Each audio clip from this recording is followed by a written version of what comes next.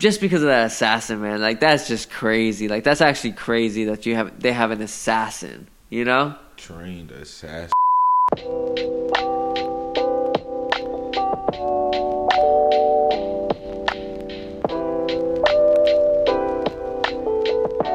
It's crazy how the military the military can just get people who are kind of incompetent to do simple tasks, you know? Like, do you think it's a majority of, like, you know, specifically, is it just the Navy, or do you think it's just objectively the Army itself don't acquire that many people with, like you said? No. I'm gonna tell you straight up. You know, there's a lot of geniuses in the military. You know what I'm saying? Because, you know what I'm saying, there's a lot of people that wanted to take a route and couldn't take that route. So, you know what I'm saying? Don't get me wrong. Like, everybody in the bitch is dumb. Now, there's a lot of geniuses. Like, you know what I'm saying? Because it's based off of ASVAB. You know what I'm saying? So first off rip, your ASVAB is going to tell us your level of understanding, because an ASVAB is like 10 questions each section about different stuff, like engineering, math, reading, comprehension, just those, you know what I'm saying, see your basic evaluation skills, so we can place you in an environment we think you'll do well in. You get me? So boom, based off your ASVAB. And my thing is, you can get in with a low ASVAB score, like a 30, you know what I'm saying? Which is like, you fucking damn near just wrote your name on that motherfucker. For real, you get me? Yeah. But there's people that score like perfect scores on it. You get me? There's people that like, because in order to advance, you got to take a test. The test is like 250 questions. And they like do this thing where they have old questions that don't like count, like just like it's just like a state test, like end of the year school type shit. So what are like some of the jobs, if you say you score the lowest can be, what are some of the jobs that like it follow depends that though, because like your score could be a low 30, you get me, but that low 30 could be like high in engineering, you get me. Oh, so like, you know what I'm saying? You could be dumb in math, dumb in reading, dumb in this, dumb in that. Not to say you're dumb, but you know what I'm saying? You could not have as much knowledge, you know what I'm saying? But you got hella knowledge on like gears and how they work together, so you'll do well in the engineering job. You get me? So it's like it doesn't necessarily like negate your, you know what I'm saying? I'm gonna tell you what the ASVAB is just looking for your strengths. You know what I'm saying? It hones in on your strengths, and then, you know what I'm saying, work off of that. Exactly. What are some of the jobs that follow the highest scores? Like nukes, like, you know what I'm saying, dealing with like the nuclear reactor and the shit. But you know what I'm saying, with those, I'm telling you, they get like $90,000 sign-on bonuses, $100,000 sign-on bonuses, but nuke job has like the highest rate of suicide. You know what I'm saying? Like, you're spending like 16, 18-hour days down on, like, you know what I'm saying, levels in the ship, like 7 levels down where it's no sunlight. A lot of these people like got pale skin. They look like fucking monsters. For real. And it's like, it's a depressing life, you know what I'm saying? But, you know what I'm saying, you're a genius, my guy. You know what I'm saying? Yeah, I mean, also, would you rather have that person, you know what I'm saying, down there working on it, or some fucking Joe Blow that, you know what I'm saying? Yeah. And also, I feel like what the nuclear bombs could do, like you're creating and, you know, putting your input into making something that, you know, kills thousands and thousands of people. I mean, Oppenheimer, you know, he was stated to say that like he regrets ever even building the nuclear bomb because of the damage that it did, you know? Not even just that. They be just so the ship has like nuclear reactors on it, like aircraft carriers. It has like 4 or 5. And like when I was on deployment, like these things like blow up, like they overheat and like they'll cause the ship, it will be dead at sea type stuff, like in the middle of the ocean, no power, like it'd be dark, like blackout for real. No AC, it's trash. I'm telling you, it's really trash. Damn. But I work night, so like, you know what I'm saying? So like when it happened, I was at work, so it's like it didn't really affect you. Nah, but the fact of the matter is trash though. But these people, like, I'm telling you, like our ship was broken. Like we were like just spend like half of our deployment, we were trying to fix our boat. You get me? And that's another thing about how OP the United States Navy is. I'm gonna tell you, because it's like we got 11 aircraft carriers, right? Mm-hmm. But we just made a new one called the Gerald Ford. It's like a 4-class carrier, which is electromagnetic power. So now it's 11 more of those in the process, like of being like commissioned into action. So it's like they're starting to make all these. So it's like we're about to have like 20 plus aircraft carriers. Damn, that's crazy. And how long does it take to make one of these? Like probably freaking forever. For just one? They're huge, dude. I'm telling you, dude. They're insane. Have you ever flown in one of them? On an aircraft carrier? Yeah. That's what I was deployed on. An aircraft carrier. The thing that flies, right? What? No. Aircraft carrier is the big Oh, boat. the big boat where you can land all the other. Oh, okay. Yeah, facts. So, oh my God. So you had 11 of those? 11. Right now, that's how many they got. Damn. They got I think it's 9, 10. And do they hold weapons and stuff? So, are those made for combat? And that's the thing, you know what I'm saying? With my job is 2 different sizes. It's actually 3 levels of maintenance. It's O level, I level, and depot. Depot is for civilians and stuff. O level, I'm pretty sure it's the boat, and I level is what I was doing. But O level is where they build bombs. So it's actually munitions getting shipped to the boat, just bomb bodies, you know what I'm saying? Just the bomb, the finning, the fuses, the army wires, all that shit. It's just sitting down there waiting for the people my counterparts of my job down there to build them up. Yeah.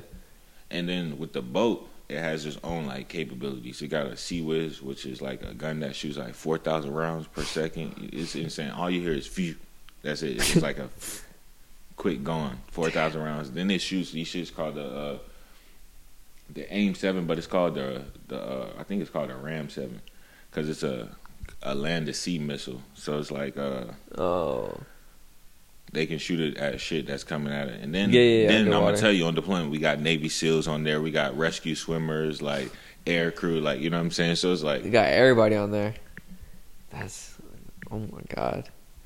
See, I was never, and I told you this earlier, when for this episode. Forgot to mention that we're doing this all about matchups about military factions of the world. So we chose 5 categories of different branches of the military, and we each chose one from one area in the world. So, going into this episode, I was really just hesitant because of the lack of knowledge I ever tried to, pursue in the military because it just wasn't my interest, But it's super interesting, man. It's just so much that not only because 100% I found out that the U.S. is number one in damn near every branch, But it was super interesting, looking at all the other countries and what they're capable of and what they have and just the type of training that they put their people in. It was just really, really cool. But like I said, at first I was hesitant, and it's just I would have to assume that there is despite all of the negative, there's got to be some experience and good to it. Did you ever just sit out there and watch just the vast ocean, and just I'm telling you, and since I worked nights in the Navy on deployment, I'm telling you, it'd be nights dolphins would have bioluminescence on it, and they'll be just glowing. You could just see the dolphins out there, and I'm telling you, it was so many. For the amount of times that it was bad, it was probably just as many good times. No joke. You know what I'm saying? Because you got to think about it. It's an experience you go through, unlike any other thing you're going to experience. So it's you got to be open minded, optimistic doing it. You can't go in there closed-minded, you know what I'm saying? Because I'm telling you, you're not gonna, everything that happens is not going to be to your liking. It's never going to be like that anyway, so. Yeah. But no, it's definitely great times, man. Was there, this is probably, I don't know, this is a dumb question. Was there any time where you felt like you were in fear of your life? In fear of my life? I'm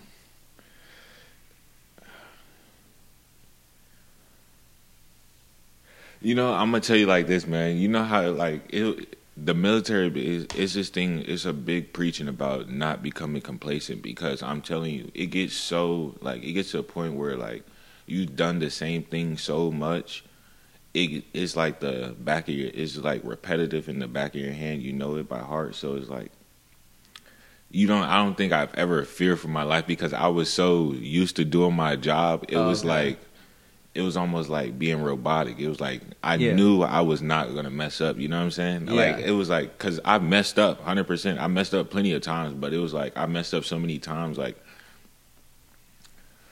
I was too confident to mess up at that point. You know? Yeah. So it was like never fearing for my life. It was like because once you like I mean, the first time maybe like getting on the boat, seeing like aircraft operations, like aircrafts landing, taking off, a lot of stuff. You know what I'm saying? But after you get, after that first time, it's like, it's just like, you know what I'm saying? Yeah. Another day, another dollar. You know what I'm saying? Is there like throughout your whole time, was there anything that you've seen where like, maybe like you think of now still, but like you've seen it just like, damn, we're just like, I don't know, like anything just that stuck with you? Nah, there was this one crazy time where one of my friends, he did the same job as me, and there's this thing on the jet called chaff and flare, and you have to put these buckets in it, and it's like when they're empty, you carry them out, right? So when it's like flight operations on the boat, right? They usually have they got 4 catwalks, 1, 2, 3, 4, boom. And in this catwalk here, catwalk 1, right? They usually have another aircraft right here waiting right behind it, and they have this thing called a JBD that blocks off like the exhaust, like shoots it in the air, so because the exhaust will burn your eyes and it'll blow you away also. So it's like you'll go tumbling down the flight deck. Seen a couple people do that, but so he's walking by with 2 of these things in his hand, and it's a thing called this E2, and E2 is it's like a prop jet type thing with big propellers. So it's one sitting on there, and there's one waiting to go, and they got these 2, like I'm talking about huge sets of propellers, just and he's cutting, and like during flight operations, like it's kind of hard to, like, you know what I'm saying, do your job, because you know what I'm saying, at the same time they're shooting these planes off, you got to be ready to load jets, get these pilots ready. So you're like in the middle of it all while it's happening. So pretty much he's probably coming back from a jet with 2 buckets trying to take him downstairs, you know what I'm saying, count, you know what I'm saying, because chaff and flare have like explosives in it so it can detonate. So our job was to build these buckets, you know what I'm saying? You know what I'm saying? Make all the chaff and flare, put the explosives. So when they're done, you got to break them back down, take out the used explosives, clean them, and then put new. You get what I'm saying? Yeah. Boom. But so he's crossing through this thing. The JBD goes up, you know what I'm saying? This thing goes up on full power. That's like the maximum power it could go. And I'm telling you, it's strong enough to knock down any grown man walking across there. So he gets blown by the air because it takes off, right? And like I told you, it was another one with the propellers just waiting right there. And he slided. And I swear to God, the people that work on the boat, like the people that direct the plane on the boat, this guy ran in, grabbed him right before he gets to the propeller, dragged him out, threw him over, and told him to go downstairs. You know what I'm saying? Because you get in trouble for stuff like that. But it was just like me and my friend were just sitting there like, what the? You know what I'm saying? Because it was like, Damn. it was like, they tell you to keep your head on the swivel. You know what I'm saying? And that was like a surreal moment. Like, you know what I'm saying? Like, while you're up here, it's like, you shouldn't really be playing no games, you know what I'm saying? Because, you know what I'm saying, like, any slight thing could, like, you know what I'm saying, Final Fantasy, you know what I'm saying? I didn't mean Final Fantasy, but Final Destination. Yeah, you know what I'm saying? Yeah. Nah, that's crazy. And, like, I don't know, man, to even think about, like, and then like what that guy was thinking, too, you know? And then the thing is, like, you know what I'm saying, that was during the daytime, you know what I'm saying? At night, like, everything is super heightened, you know what I'm saying? I always work nights, so it's like, at night, you really had to be cautious because, you know what I'm saying, if you get blown over the boat at night, it's probably going to be impossible to find you because it's dark. Like, being in the ocean, you know what I'm saying, and at this time, we were wearing blue uniforms, you know what I'm saying, it blended in. Like, it would have been almost impossible. Poor you know uniform choice. Who chose that color? I don't Terrible know. color. I mean, but the thing is, I'm not gonna lie, dude. I did appreciate the blue from the Navy because it like differentiated us from other branches. Because people see a green uniform and, like I told you earlier, they be like, "How's the Army going?" You know what I'm saying? Not in the Army, bro. For real, I'm telling you. Yeah, no, I could see that. Should have gone with another color or something. But now they switched to green. So it's like green uniforms now. Unfortunate. Yeah, I mean, orange or something. I mean, It depends, but I feel like on the boat you got a different uniform though, you know, because on the boat, like, well, I did because I worked on a flight deck, and there's a flight deck uniform, which is like a turtleneck, some like some cargo pants, and a float coat. You gotta wear a bunch of stuff because it's like they take a bunch of precautionary measures to prevent loss of personnel, injury, and all that, you know. Yeah, that makes sense. Shit. Like I said, man, that particular seems scary, but still, the army, or not the army, but like the military does seem like an experience. I don't think I'm built for that, but because that seems like a lot of responsibility. Like your job definitely seems like a lot of responsibility to take on. Actually, did it like ever mess with your like mindset with like did it ever, keep you up at night or sort of thing? Like any sort of like experience that you've dealt with, or is it never really outweighed?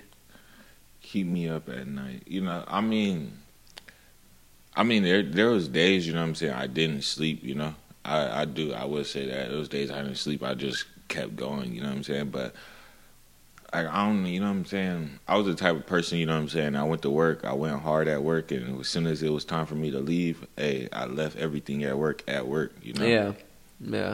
Yeah. Damn. That's a really good mindset to do, because like it's never made sense for me to bring that stuff at home, because it's sort of like you're done with it already. It's just. And my thing is like, I didn't like being differentiated from people, because like being in the military, you know what I'm saying, a lot of people in the military like consider like civilian people to be like a different type of person, like. You know what I'm saying? I consider myself a civilian still as a, you know what I'm saying, being in the military. Yeah. Damn. Well, all right, man. Should we hop into this, the episode? Yeah, I'm ready. Sure, let's see. All right, so like I said, we did all about matchups about the military factions of the world. And our categories were basically, let's see. It was the Navy, Air Force, your Intel, or like Central Intelligence Agency, not the CIA, but like just intelligence agency, the Army, and then the Special Ops. Yeah, that's all 5 of them, right? Yeah. So those were our 5 categories, and what we did was we each chose one from one section of the world, and we're basically gonna put them up together and just talk about who would win in a. See, this is where we're a little off about, you know, because like to me it would like I get what you're saying, where have the like a trained person from each section fight. But I don't know, man. Like the Air Force too. Like maybe like one fighter jet from another fighter jet. Like, but my thing is, even with that, there's an advantage, because certain countries don't have the access to. You know what I'm saying? I'm gonna tell you, man. America's went from all the way to like to the point where they have jets that are A, B, jets that are C, C, D. You know what I'm saying? A, G. We got E and F. So you get me? It's so many different type of aircraft in America. It's like. And it's like these things are constantly getting improved, and the weaponry that they use are constantly getting improved. So it's like it's not really a competition, Yeah. And it's like I'm gonna tell you, a lot of that stuff is classified. So it's like, you know what I'm saying? It's like some of the newer like ordnance that was being brought to the Navy that I seen before I got out was classified. Like I don't even know if they're put in the fleet yet. Like it was like you go to a room. They show you like this little plan of how it's supposed to be, like it's gonna work, a type junk, and then you know what I'm saying. We got an opportunity to like try to load it on an aircraft. Yeah. And then it was just like a simulation type thing, It wasn't like what I'm saying, an actual, So it's like we got stuff that's not even in our what I'm saying fleet yet. That what I'm saying, that's already more advanced than what we got. It's like, and like I told you, they're already in the process of making these new class carriers. You know what I'm saying? Yeah. So it's like we're constantly improving. You know what I'm saying? So it's not even an opportunity for someone to catch up. It was like you had to be at the same point we was at from the beginning. Yeah, because we have already planned ahead. Yeah, like I said earlier, man, like number one, each and every one of these was the United States, you know, and like you said earlier, like it's just the experience we've been. And the thing about it, you know, the United States, they say that the military is 1% of us, but the fact of the matter, that 1% is probably more than most militaries out there. Yeah, and the U.S. is really big too, you know, so 1% is a big chunk of that many people, and it's crazy. It is just crazy to see how like powerful we are, you know, and I did want to steer away from that just because I wanted to, you know, open up about other countries and how their armies are, how their navy is, and what they do differently. And I just thought it was really interesting to just like, you know, see what they were all about, you know. But I guess so. For the first one, should we get into the army one? Yeah. Oh. All right. So, all right. I guess we'll both just say, or should we do one and one? What you mean? Like, should we both say what, like, should I say mine and then you say yours and then we talk about one? Or should I just say mine, talk about it, and then you say yours and then talk about it? I mean, it don't matter. Yeah, I think we should do that. Just to kind of keep the intensity, you know? All right. All right, well, shit, I'm going to go first then. All right, baby.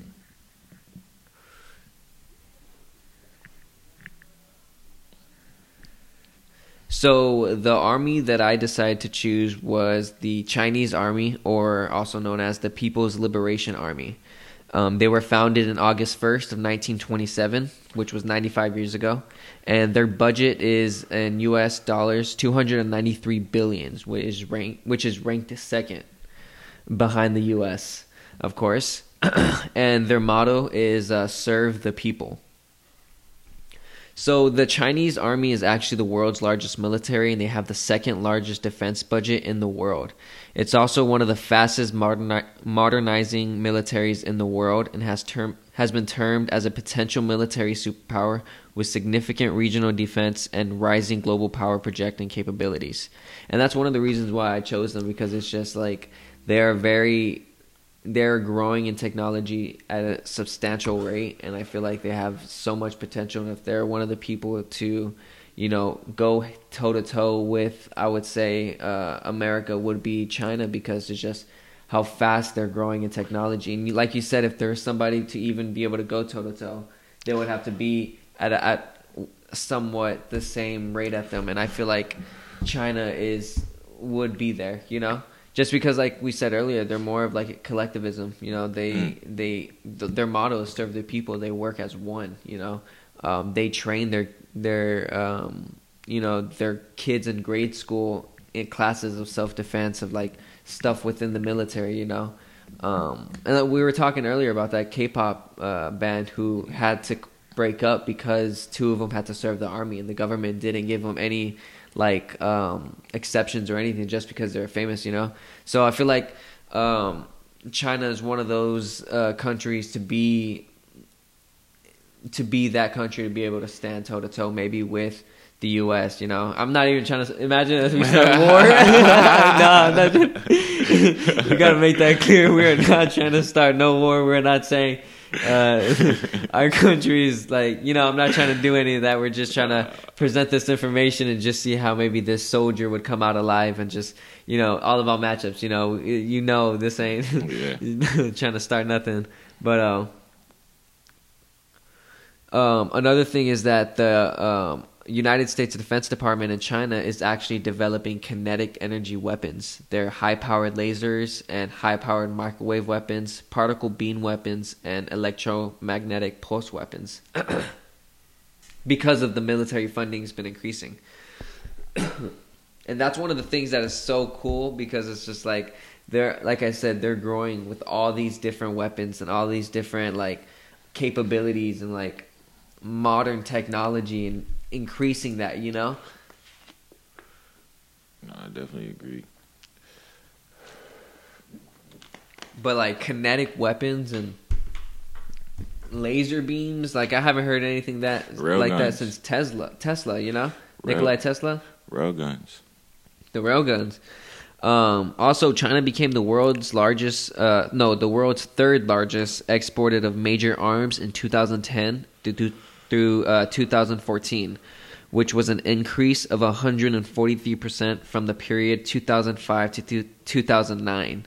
And also in August of 2021, China had tested a nuclear-capable hypersonic missile that circled the globe before speeding towards its target. That is wild. But see, that's just how they're advancing today, and how they've been over the years. But this is actually their military education and training. So the Chinese army administers several institutions for military education. So these include the Academy of Military Science, National Defense University, National University of Defense Technology, 301 Hospital, 307 Hospital, and the Army Command College. So, according to the Law of People's Republic of China on the national defense education, pupils, middle school students, and undergraduates should have military training when term opens or after National Day. Until high school, students practice basic information and basic formation and movement, and high school students drill. High school students drill and study emergency evacuation as well as national defense. And then the undergraduates take formal military training in emergency evacuation. So, the thing is, from, middle school, and they're, being trained in this, you know? So, it's, I don't think there are ever classes like that in America, you know? My thing is, it's an optional, you know what I'm saying? Yeah, like law enforcement. I was talking more so because there's this thing I did in high school called JRTC. Oh, yeah. You know what I'm saying? But ours isn't like Mando, you know? Yeah, it's more of an optional. The thing with them is that it's mandatory. Exactly. And I find that just crazy. And even then, I feel like it's more serious on their side than ours was, you know? I learned how to march in JRTC, though. You said what? I'm not going to cap. JRTC did help me learn how to march when I took it in high school, and then I came into the military. JRTC did give me an upper hand because I did already know how to march. I was gonna say I actually saw this video of this army recruit marching terrible. Do you ever get in trouble for marching? Yeah. Boot camp. You mess up a march, they'll stop you in the middle of the sidewalk while everybody's walking around, driving past, looking at you, doing push-ups. Every time. Damn. Every time. And it don't matter if it's not you that messed up. Hey, one person, one band, one sound. One person messed up. Hey, I probably did over 100,000 push-ups in boot camp. Are you serious? Yes. It was insane. It was so many push-ups, your hips start hurting. Did you ever beat up guys because they kept messing up? No. No. It was more. It's not like that. It could. I guess it could be like that, you know. But it was it was more so in my boot camp. We had our groups, man. So we only mess with who we mess with. Because when I joined the Navy, I clicked up with everybody that had the same job as me. You know what I'm saying? Because we were going to the same place after we left boot camp. So we really didn't entertain anybody else. You know what I'm saying? Because every rate has a certain respect and pride for what they do. You know what I'm saying? Okay. So it's as we were told, our rate was one of the most prideful. So you know what I'm saying? We were kind of trying to beat apart, if you get what I'm saying. Yeah. Yeah. Was it a lot of pressure being on one of the best? Not because you know what I'm saying. It's to be one of the most prideful, you know what I'm saying? My job is one of the most frowned upon, though, you know? Because there's a lot of, you know what I'm saying? There's a lot of people that mess up in it, you know what I'm saying? Yeah. A lot of faults happen behind our job, you know? Yeah. Because it's a dangerous job for a lot of shit could go wrong. So it's it's a lot of room to mess up, and trust me, people do it all the time. Damn. Well, all right. In China, they're actually forced to be trained in harsh conditions as well to be able to get themselves ready to be in like any environment and be able to adapt. See, and that's just for like your regular military. In order to do something like that, you probably have to go up a step in America. You know what I'm saying? You have to go a step further than just being military. You know. Would you say overall that the boot camp was hard? Nah, that boot camp for but not just to you, but objectively. Objectively, it depends. You know what I'm saying? Depending on your background. You know what I'm saying? Me coming straight out of high school, physically fit. You know. Yeah, because you're a basketball player, right? It was a breeze. You know what I'm saying? Because you know what I'm saying. That I'm gonna tell you that one person in my boot camp was a track star. Like he ran 1.5 miles in like 7 minutes because he was like and boot camp was a breeze for him because you know what I'm saying. He was a track star. You get it? Yeah. But there was other people that, you know what I'm saying, that's never done a push-up in their life. You know what I'm saying? Where boot camp was probably like, oh, my God, this was the worst decision of my life. The hardest thing, yeah. You get me? Do you think that the average person would be able to pass? Depending on their mental fortitude. If you got the mindset to go through it, it's easy. But if not, you know what I'm saying, it'd probably be more difficult than anything because it's more so getting over that mental hump. Do a lot of people like crash out? Yeah. Yeah. Dude, I'm telling you, people be crying all that. More than half or what? Huh? More than half? I don't know. You know what I'm saying? Because it depends. You know what I'm saying? I'm going to tell you, like, everybody I went to boot camp, it was probably only like 5-6 people that didn't graduate from my compartment of like 30 people. Oh, okay. So it's like, you know what I'm saying? You ever like, I guess standing there and just like kind of like hold your laugh because like someone's getting chewed out sort of thing and they start crying? Like, do they dog on them or like? No. There's so many times, dude. Like I got chewed out so many times. A lot of people get chewed out. But you know, my thing is, you know, I grew up where, you know what I'm saying, getting yelled at all the time. So like being yelled at don't, you know what I'm saying, don't affect me. You know what I'm saying? Yeah. In one ear, out the other. But you know what I'm saying? A lot of people, you got to understand.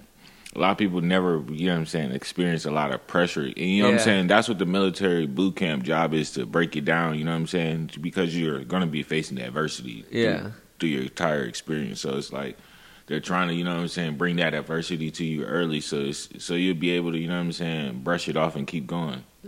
Yeah. But I'm telling you, people be crying in there, though. I ain't going to cap. I cried in boot camp one time, too. No cap. Yeah.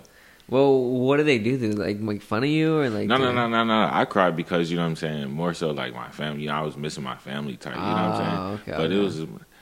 But it was like, you know what I'm saying. Because it was like, hey, they can make fun of you all the day. You know what I'm saying? But I think it's like none of these people really know you. You know what I'm saying? We just got here. You know what I'm saying? We only known each other for 2 months. So like, how can you make an accurate judgment on me? You know what I'm saying? Yeah, when you don't really know who you are. Exactly. And then the thing is, like, I'm going to tell you, when I first got to boot camp, before I got to boot camp, like, going through the process of getting into the military, one of the people that I was going through recruiting, it was a female. She was a E6, and she looked me in my face, told me I was going to do good in the military because my attitude. She was like, I'm not taking no shit from nobody type stuff. You get me? Yeah. So it's like, she told me that. And then when I get to boot camp, they was like, it's going to be a long 2 months for you, Mr. Holland. And I'm like, you know what I'm saying? I'm like, why? I'm telling you, it was a long 2 months because I got in trouble a lot. But the thing is, you know what I'm saying? Me being me helped me get through the military, though, because it's like, you know, I got tough skin. I don't take, you know what I'm saying? I brush stuff off, you know what I'm saying? Plus, I'm going to give it back to you 10 times. So it's like, you know, you know what I'm saying? You got to be prepared for that. Yeah. Before you can even give it off for real,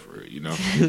But no, I'm telling you, but there's a lot of people that's not like that, you know what I'm saying? I grew up in a culture where, like, you know what I'm saying, people are always joking around, making fun, you know what I'm saying? It was really no bullies because everybody was like, you know what I'm saying, doing it. Everybody was joking on each other. It was like that was more so like a commandeering thing, like what we did as friends, you know? So it was like that, the military experience was just like, you know what I'm saying, that on a professional level. Yeah. Do you get me? Yeah. And I'm telling you, people appreciate somebody that could give it back. I'm telling you. Oh, yeah. Like, especially like older cats. Older cats definitely, you know what I'm saying? If you could joke back with them and, you know what I'm saying, not take it to heart, they definitely appreciate it. Yeah. Like, bum it down sort of thing. Yeah, I get what you mean.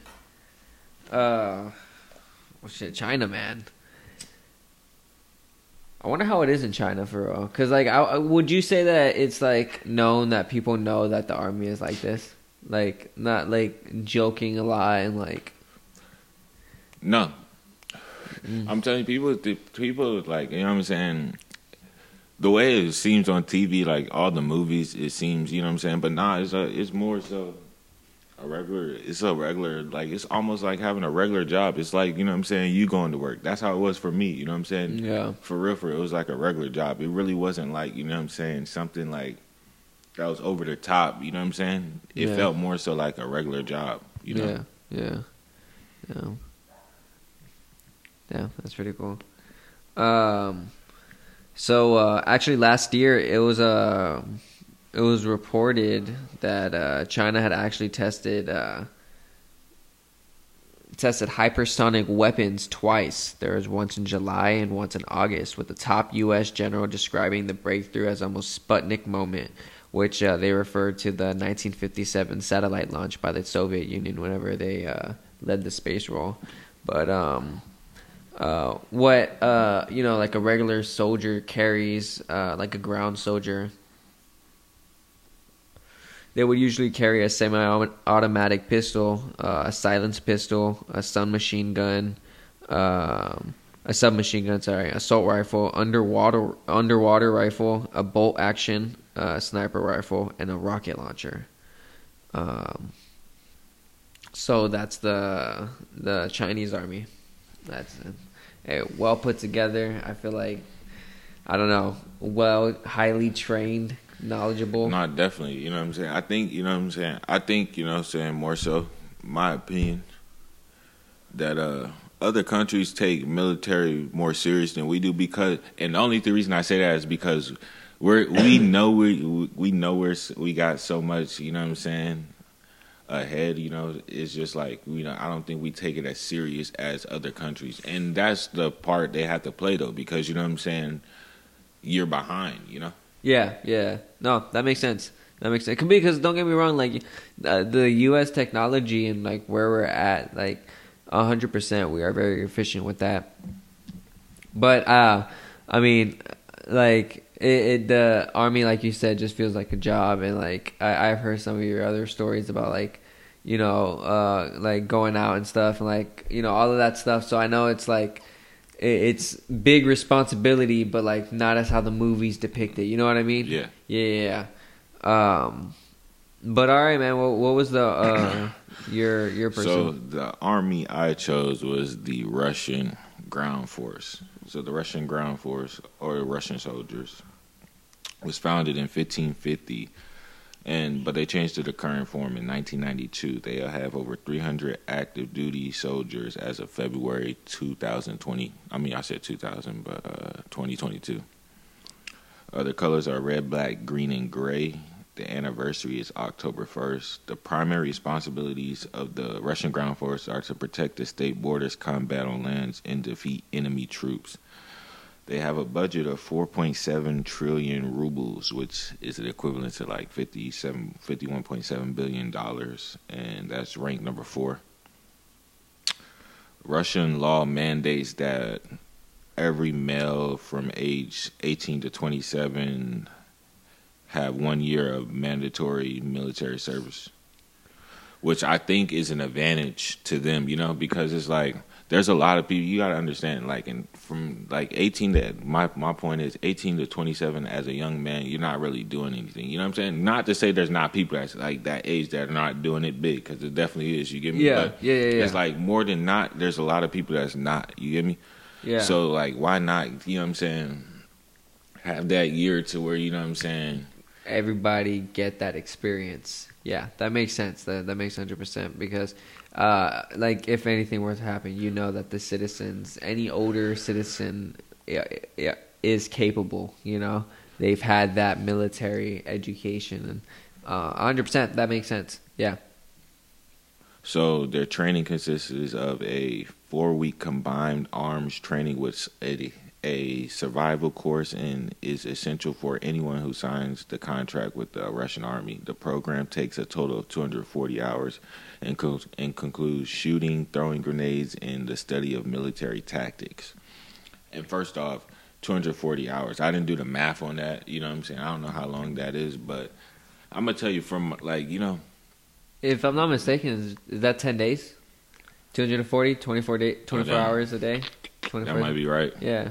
So boom, but my thing is like, my boot camp was 2 months, and in that 2 months there was no type of like hand-to-hand combat, no type of, you know what I'm saying, none of that. You know, it's not what it's made to seem. I mean, granted, maybe other branches get it. You know what I'm saying? Yeah. What I did, no. So it's like any type of combat experience in any short window, any time is already an upper hand, because you know what I'm saying, there's none for, you know what I'm saying, for that we had, you know, that's already putting you in a certain advantage over people, you know. Yeah. Certain guns we didn't shoot. There's guns that you know what I'm saying, grenades. I'm telling you, I've never even seen a grenade. Rocket launcher. I mean, I've seen a rocket launcher in in like a pawn shop trying to buy. You know what I'm saying? But never seen, like, you know what I'm saying, out there at my job. Never seen it. You know. Have you ever played paintball? Paintball, yeah. Are you cold? It's more so, you know, I get into like a Call of Duty mindset when I play paintball. So, you know what I'm saying? I wouldn't say I'm cold, because I'll tell you the experience after the podcast about paintball I had in Virginia. But okay. But no, I definitely like paintball. I definitely enjoy it. But some of the weapons they have, you know what I'm saying, being that this Russia, you know, every AK platform known to man, you know. Yeah. Gotta have it. They have revolvers, 7.62 revolvers. They got semi-automatic pistols, 12-gauge shotguns, bolt-action snipers. And that's all I got for the Russian army and Russian soldiers. Oh, shit. I mean, Russia, man. My thing about Russia, man, I chose Russia because, you know, Russia is just like it seems like everybody in Russia is just so, like, violent, you know? That's just how they're depicted, you know? Yeah. They are depicted violent. I mean, I don't know. I don't know. I'm not, again, we're not trying to I'm not saying they're violent because, yeah. you know what I'm saying, I've met Russian people, you know what I'm saying? Yeah. So it's like, I know they're not violent. I've never met a Russian person in my life. They are depicted a little bit scary.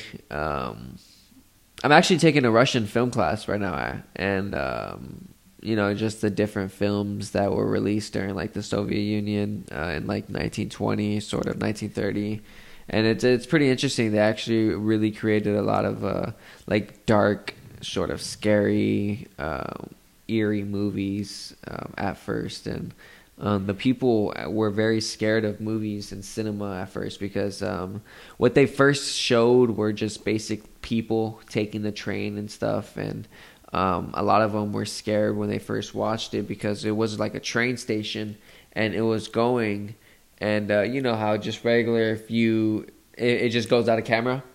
Well, they thought it was going to come out and like run them over because they had never seen like any sort of cinema. They didn't know what it was or anything, so they thought the train was going to come out and like run them over. So they were like really freaking out for a minute, and it was like really weird, like different storylines. There was one storyline where this guy actually lost his wife, and he was mourning her, and he got like a locket of her hair.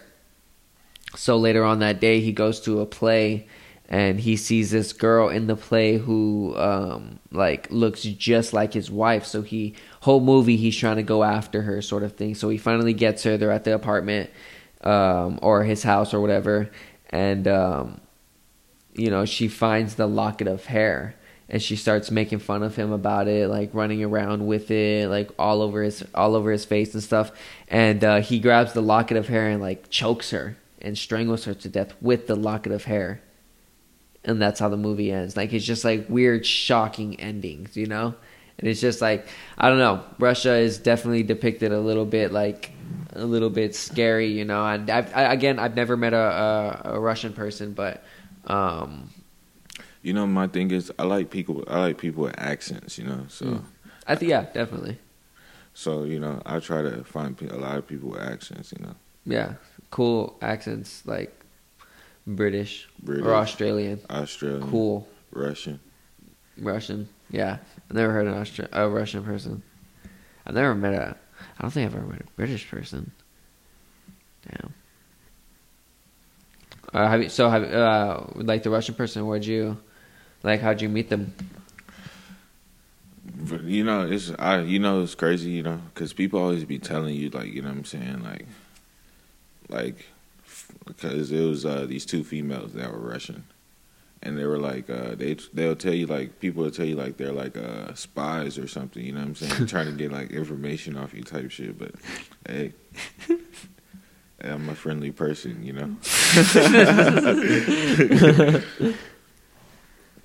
But nah, just like, you know what I'm saying, going throughout life, Mm-hmm. Yeah. Just happened to be there at the right place at the right time, I guess. Well, for sure. I mean, a Russian soldier against a Chinese soldier, first and foremost, like, what kind of terrain is this? We always gotta talk about the terrain, That's a big deal. I don't really think it kind of an open field. Are we looking for like a rifle battle? And like, have you ever seen that show called, what's that show? Most Deadliest Warriors, something like that. Yes, sir. Yes, sir. Yes, where they talk about the two, and then they throw that like a host in there. Yes, sir. Simulate. Oh my God, those are fire. That's what I'm thinking. Like, does it start off with something where they're like going after each other and they like run out of bullets, sort of thing? So they start with the knives, and then they both like. And my thing is, though, how would we be able, you know what I'm saying? Because I'm going to tell you, there's probably going to be a significant size advantage on my part. No, for sure. But I feel like there's going to be a lot of, like, I would say, because obviously I believe that, like, China's people are a bit smaller than Russians, And I feel like they're well trained in being swift in their movement a lot, staying silent and just, being fast at what they do and good at what they do, I mean, it's just like they're the human, praying mantis, 100% fast, swift, 100%. But yeah, I mean, like I said before, man, this is just like, the 5-foot praying mantis versus the grizzly bear or polar bear sort of thing, I'm taking the praying mantis, man.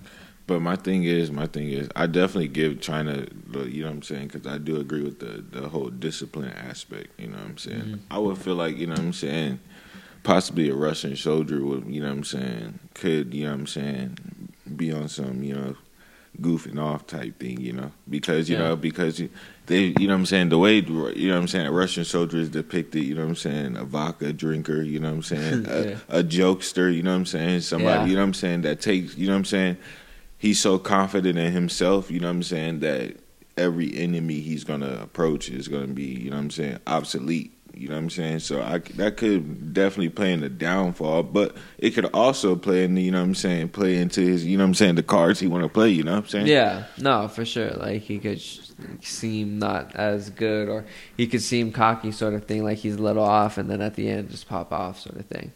But I don't know. I feel like it just also depends on the enemy that he's going after, Definitely 100% I would say a bigger person, but I don't know. I still 100% the training that the Chinese, the People's Liberation Army go through are much more, I would say, immense, like, and just all the way from their youth, I don't know. It's a lot of experience and training.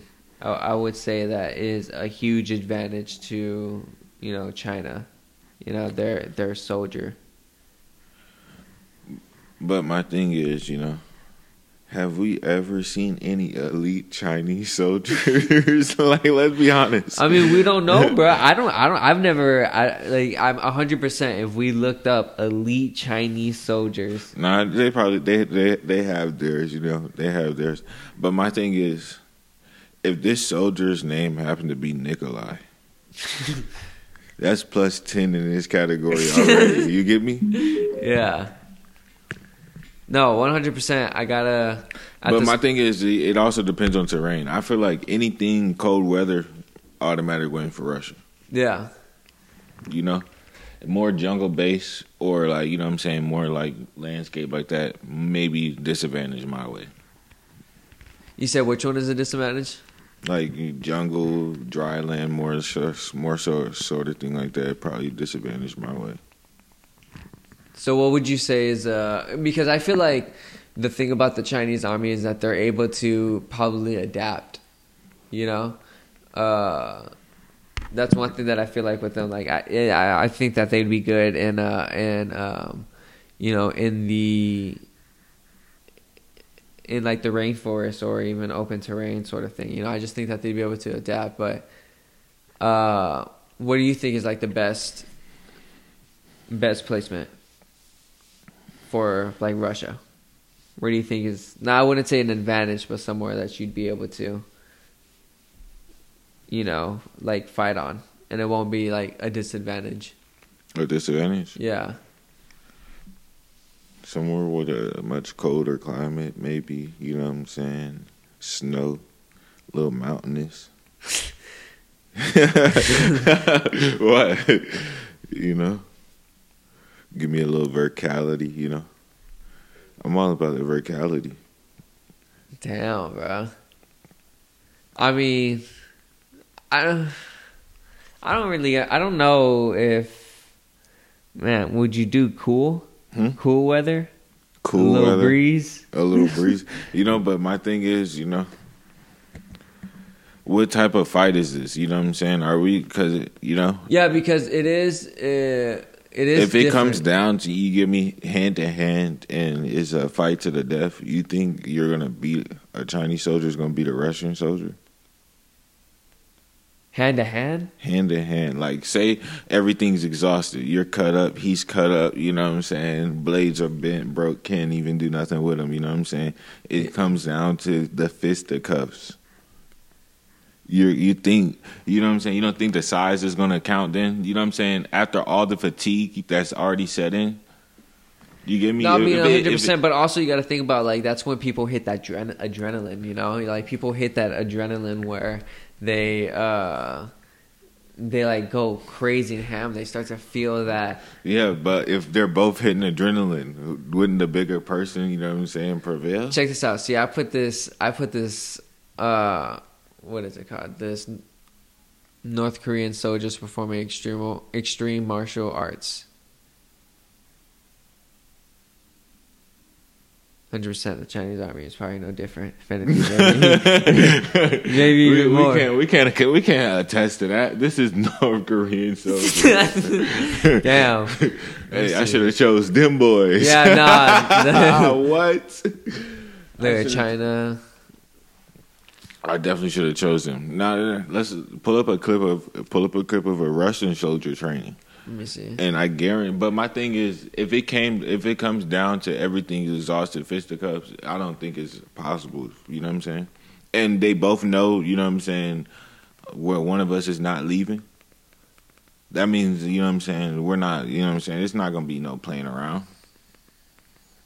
True, but you say that you can say that. Look at that guy right there. That's a big dude. That's a couple of those. Hey, your man is done. Oh my god, that's crazy. Go no, do that. Do the short. The 26. Yes, look.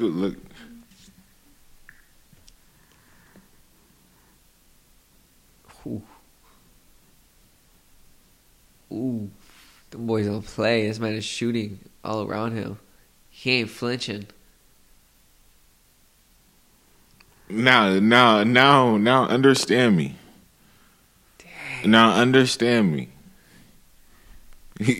After seeing that clip, which is insane. Nah, that is crazy. Don't get me wrong. That's wild, actually, because, like, I would have never done that. Look. If the military would have told me to do that right there, hey, I'm throwing in the towel.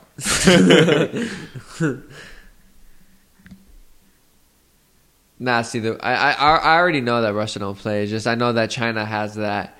Like they have that formation. They have that ability to like train their whole lives and focus on one thing and be exceptional at that thing, you know. But Russia is just built different.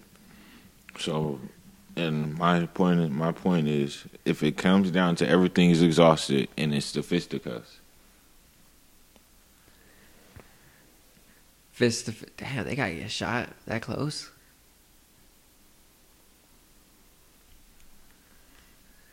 Yeah, see, no, don't get me wrong. Like, it'll be a hard battle, hard fought battle, you know, and like,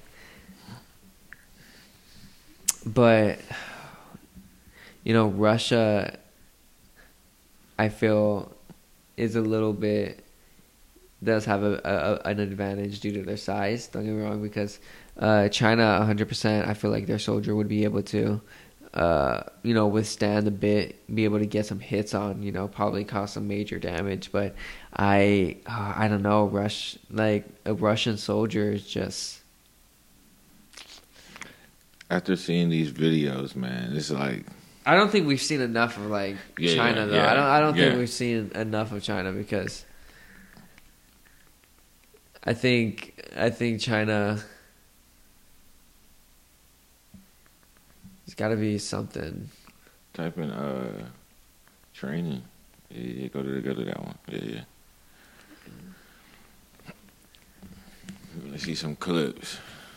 Let's see something crazy. He look like he about to get punched. This one right here.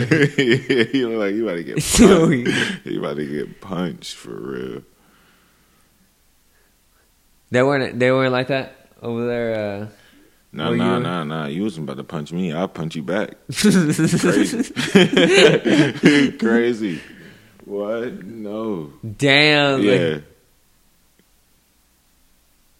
This man's just going around. Yeah, that's disrespectful.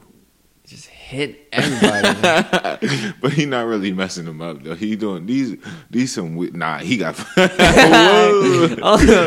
He be fucking some people up. Yeah, he got some vendettas. Like what? Dang.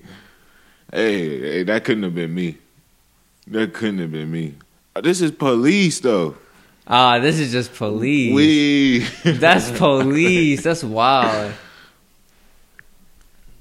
What's the Iron Army? Is that like part of the... Like a little fleet, maybe? Oh, see, them boys fast. Hey, them boys, they slide on their knees. Oh, yeah, they got that form, man. They don't play, because they can go, oh, yeah. I like what I got. My thing is, you know what I'm saying? Move. My thing is, that's not going to help in the hand-to-hand combat. Hey, yes, it will, because they can dodge and weave, bro. Look at that. Oh, my God. They can do everything, bro. But my thing is, like... Damn, they're fast. Being fast is cool, but my thing is, you're fatigued after already being in the shootout, already being in a knife fight. You know what I'm saying? It's not like you're in tip-top shape. For a Russian soldier, 100% probably. But I feel like a Chinese soldier is 100% probably going to have much more stamina. Yeah, but stamina is not going to help you in a fight where you're getting hit harder than what you know what I'm saying? Your damage is not equivalent to the damage received. You get me? Like, say your health bar is at 150, the Russians at 100, and every hit I do is 50, and every hit you do is 25. You got to do twice as many hits every time. And let's not say, you know what I'm saying, the Russian, you know what I'm saying, is not going to be dodging some of your shots. Your character is not about to be landing every hit. You know what I'm saying? This is a fight to the death. We both agreed. You know what I'm saying? So the fact of the matter is, we're both at our highest point, climax. You know what I'm saying? This is it. You know what I'm saying? I'm trying to go home. You get me? Yeah. So that the Russian soldier is going to be on just as much. He's going to pull out every stop he got, just like the Chinese soldier is going to pull out every stop he got. Yeah. And not to mention, you know what I'm saying, I probably had 2-3 shots of vodka, so, you know what I'm saying, damage is not being really afflicted because of the pain numbing. But also, check this out. Like, in China, they're all about discipline and, like, dying for honor, you know? And hey, guess what? That soldier would have to die for honor then, you know what I'm saying? It's unfortunate, you know? This man is going to put everything. But my thing is, I get that. But my thing is, if I feel it, if it came down to the knife fight, you know what I'm saying, I might give it to the Chinese soldier because it'd probably be more disciplined. But if everything is exhausted and it's coming down to the hand to hand, you know what I'm saying, the training goes out. The training it has a certain like amount of effect, but the simple effect is natural strength, body size, you know what I'm saying? Which the amount, you know what? The damage output. This is what I'm thinking. Like this is what I'm thinking. All right, I got a little squad of me, and you're like a Russian base. Okay, so I go in there.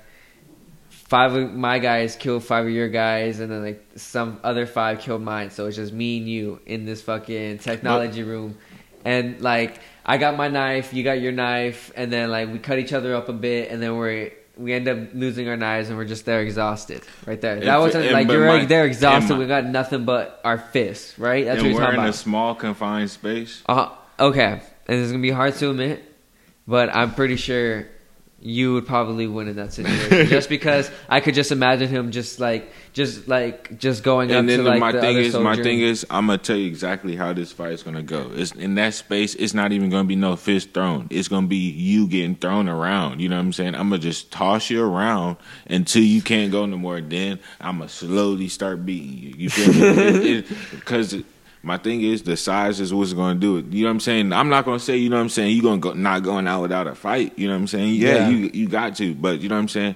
All I got to do is get those hands around your neck. You know what I'm saying? See, that's the thing that I would assume would make you win, is just like the fact that you would strangle, like they would strangle the soldier, and I feel like that's just the closest thing. Like, despite everything, if they survive the knife. And that's not even like a 10 out of 10, you know what I'm saying? I'm going to give it like a 7 out of 10 because 3 out of 10 you might hit them in the nuts, you know what I'm saying? Yeah. Get behind them, strangle them yourself, you know? Yeah. But even then, you know what I'm saying, there's still stops you could pull, you know what I'm saying? He could bite your arm, you know what I'm saying? Loosen your grip, you know what I'm saying? Exactly. There's so many stops you could pull, so it's like, you know what I'm saying, it's hard for me, especially like when it comes, if it was anything else, you know what I'm saying, I don't know about gunfights, you know what I'm saying. The knife, I'll probably give it to the Chinese if it came down to the knife fight. But if it came down to everything exhausted, hand to hand, Russian soldier. No, I gotta agree with you. I would probably give it 3-7 Russian soldier. I think they probably, like I said, I'm 100% sure that there's gonna be a couple of times where the Russian soldier is gonna like slip up, and we're gonna get that clean kill with the knife sort of thing when it comes down to it. But you know, one thing about it was just like the discipline of like the Chinese army. I feel like is what's gonna like make them win that 3 times. But I feel like the Russian soldiers just, you know, bigger in that sense at the end, both exhaustion, same place, just rare bare hands. Probably I would give it to the Russian soldier just because of its size, its like capabilities, and it's still very, very well trained, you know. It's just bigger in size, you know. So yeah, I'm gonna have to give the army one to Marco. Won the first one, but before the second one, we're gonna go ahead and take our break, and we'll be right back. All right, and we're back. So that was the first one, and Marco, you had won. I feel like we have a pattern of you winning the first round of most of the matchups. But our second one are going to be the Navy. So we chose different navies and different factions of the world. So mine was the Russian Navy. So it's actually existed in various forms since 1696. And its present iteration was formed in January of 1992. And their motto is, God and St. Andrew's flag are with us. And their fleet consists of 1 aircraft carrier, 2 battle cruisers, 2 cruisers, 10 destroyers, 11 frigates, 80 corvettes, 11 landing ship tanks, 60 landing crafts, 18 special purpose ships, 4 patrol ships, 56 patrol boats, and 45 mine countermeasures vessels, 8 special purpose submarines, and 47 ballistic missile cruise ballistic missile, cruise missile, and attack submarines. And is that considered a lot? I mean, is that considered like a lot? Like having like 40s and stuff like that? Like, do you think that's quite a bit for like an army to have? Like someone coming from like the Navy. I mean, yeah. I guess compared to the U.S. I mean, compared to, you know what I'm saying? I mean, it's hard to compare. I mean, like, based on, you know what I'm saying, everybody else, yeah. It's a, you know what I'm saying? Mm-hmm. Yeah. Even have, you know what I'm saying? Even having a Navy, because, like, most nations don't have a Navy. Yeah. You know what I'm saying? Because they don't have access to the sea, you know what I'm saying? Yeah. That's the one, you know what I'm saying, thing you actually got to, you know what I'm saying? A lot of countries are inland, you know what I'm saying? They have no access to get to the water to even, you know what I'm saying, start this type training. To even have that, training. The Russian Navy suffered severely with the collapse of the Soviet Union due to the insufficient maintenance and the lack of funding and subsequent effects on the training of personnel and timely replacement of equipment. So another setback was that which attributed to Russia's domestic shipbuilding industry, which was a decline due to the absence of modern hardware and technology. And I know it's like I'm making Russia look bad, but like not really though, because they did start off like pretty like little to nothing, but then they kind of grew really fast and efficiently to having this huge army that is, you know, pretty big, you know.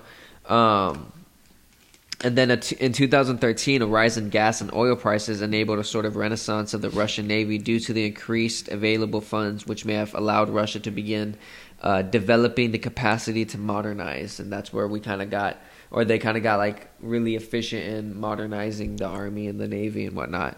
In 2014, Defense Minister Sergei Shoigu said that Russian naval capabilities would be bolstered with new weapons and equipment within the next 6 years. And they really like took off with that, you know. And that's one thing with them is that like it was also like size, but like their capabilities also. And you know, I think all around like a pretty good Navy, you know.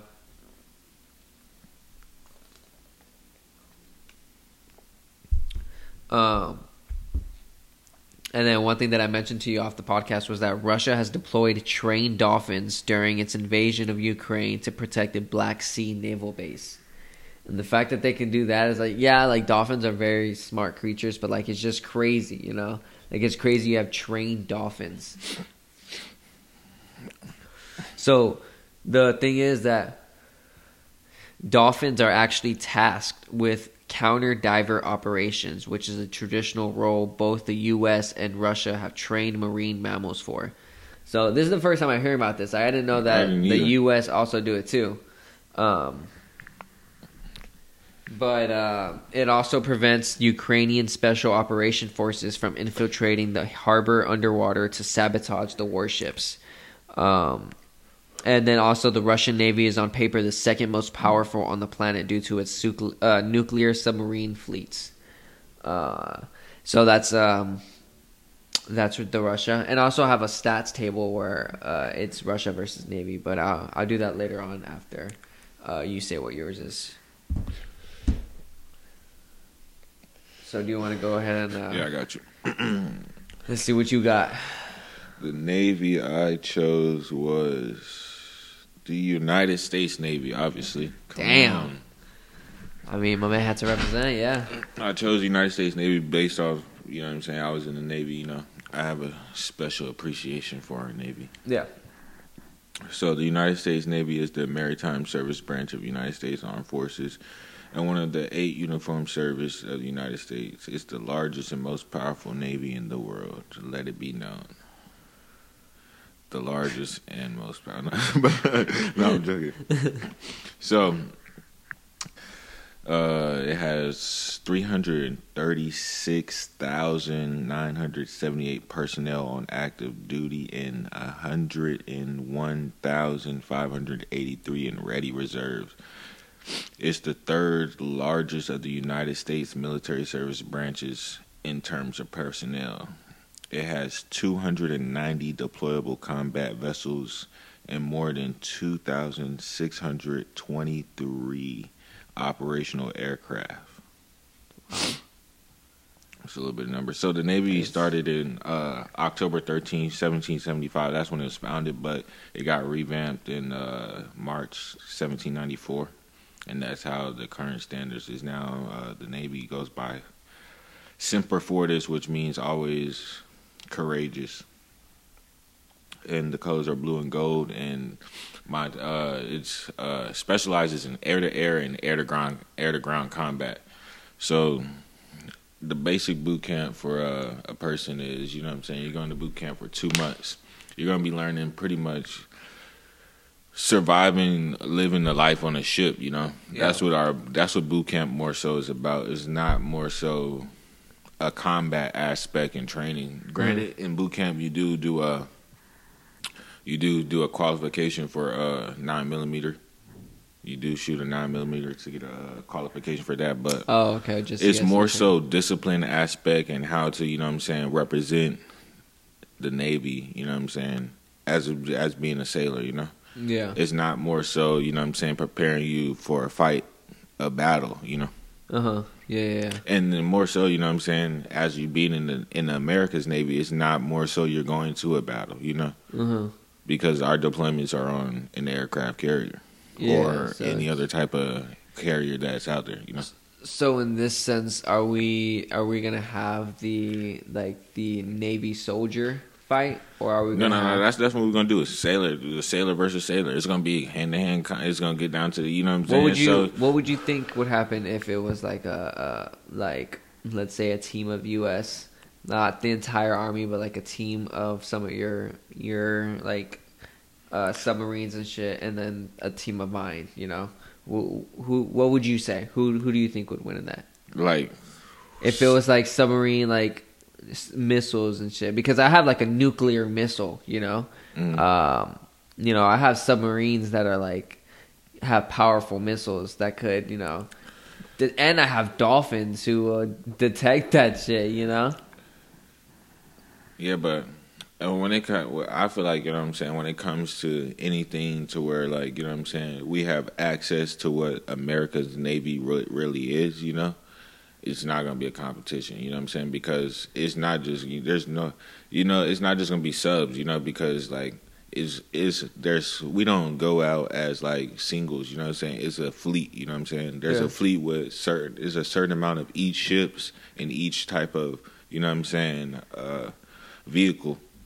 Per se, in that fleet, you get me? Yeah. And they all have their own purpose, you get me? Yeah. So I don't think it would ever be like an opportunity for, you know what I'm saying, that to happen. Yeah. So if you, and then the thing is, like, I don't think, you know what I'm saying, a fleet of naval vessels versus any other navy, you know what I'm saying, we would take that out. That's what I'm saying, you know what I'm saying, it's going to be sailor versus sailor. So, like, a guy like myself, you know what I'm saying, you know what I'm saying, the only hand-to-hand combat I got is experience from, like, me being in fights as a person, you know? Yeah. So the fact of the matter is automatic disadvantage. If you know any type of, you know what I'm saying, crazy, off the wall, you know what I'm saying, techniques, automatic advantage, you know what I'm saying? I'm not doing the knife play, you know what I'm saying? I mean, I'm gonna tell you, I shot pretty decent with a 9mm. You get me? So it's like, you know what I'm saying, I can shoot. You could, yeah. But the fact of the matter is, like, you know, if it came down to that, you know what I'm saying, probably lost that as well. You get me? If it comes down to a face-to-face knife play, I'm not John Wick. You get me? I'm not John Wick. You get me? Okay, so do you think objectively, like, the Navy, like, are not well suited in combat?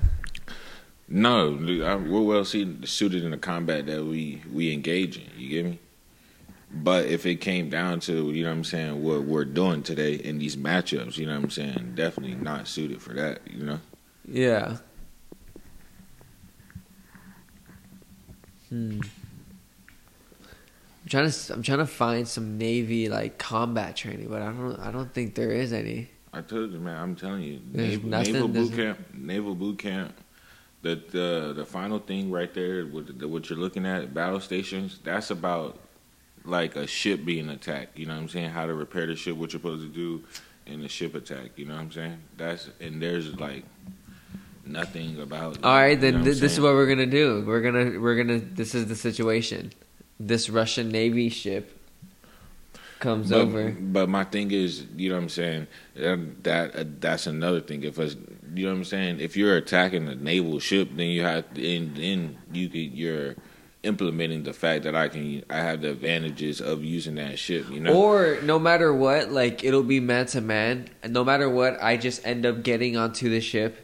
My guys end up killing your guys again. It's just me and you in the fucking in the captain's. Yeah, but my thing is, I already told you, bud. If it doesn't matter how it is. If it comes down to mano y mano, you know what I'm saying? Wild Wild West. Oh, you know, standoff. It's gonna be an L every time for you know what I'm saying? Because you know what I'm saying? Yeah, I could throw a couple of punches with you know what I'm saying? But if you pull out some special technique, it's over for me. But you know I'm what a saying? Russian Navy. I'm not. Yeah, huh? Russian Navy, bro. Yeah, it's over for me. Oh yeah. I'm saying I'm giving. But see, like, okay, so is it always gonna go down to just by size? You know, It's not about size. You know what I'm saying? This here is about training. You know what I'm saying? True. You get me? Yeah. They go through some type of combat training experience, correct? Yeah. Exactly. There's not going through Navy boot camp. You will not the combat experience. You're thinking, you know what I'm saying. You're not getting that. You get me? It's not gonna happen. You get me? The only combat, if you go do some extracurricular, that's cool on your part. But you know what I'm saying. Average sailor does not have that extracurricular combat experience. The only combat experience you're gonna bring to that table is every fight you've been in previously from getting into. You get me? Yeah. Unless you're one of those guys, you know what I'm saying, that just, you know what I'm saying, you're like that, you know what I'm saying? Just a fighter. But nah, it's not like that. 100% is going to be an L. Nah, the North Koreans are wild. The North Korea is crazy. Nah, we gotta watch that real quick. That shit's crazy. They got them tied up next to each other in the pole, bro. Oh no, I should have chose these boys. No, I should have chose North Korea. That shit's crazy.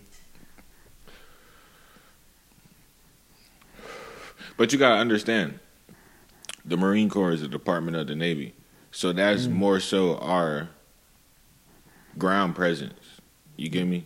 Yeah. The Navy itself is not really like boots on the ground, you know.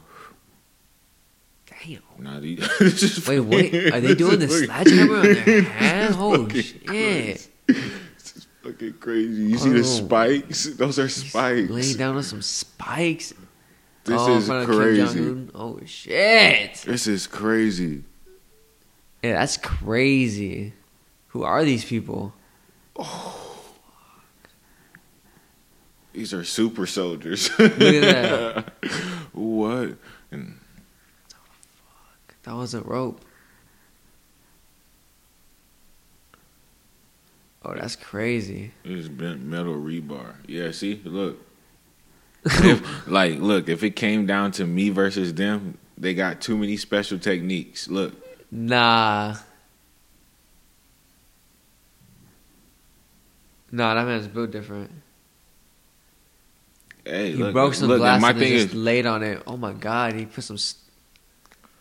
my thing is, like, people are like, I'm gonna give you a little instance, you know what I'm saying? Like, say you get like captured overseas, you know what I'm saying? And you know what I'm saying? And they're torturing you. As soon as they talk about cutting off anything, I'm giving up all the information, bro. That's how you know, like, a battle against, you know what I'm saying? Me versus, it's a win every time. It's a 10 out of 10 for whoever, you know? Because there's nothing I could do. I mean, I'll give you the fight of my life, but it wouldn't even be, you know what I'm saying? Look, that guy right there was like 6'3", my height, and he just kicked clean over his head. Yeah, that's wild. Look at that man. Oh my gosh. Nah, I really should have chosen North Korea, man. Look. Damn. Oh. Nah. Oh yeah, that's wild.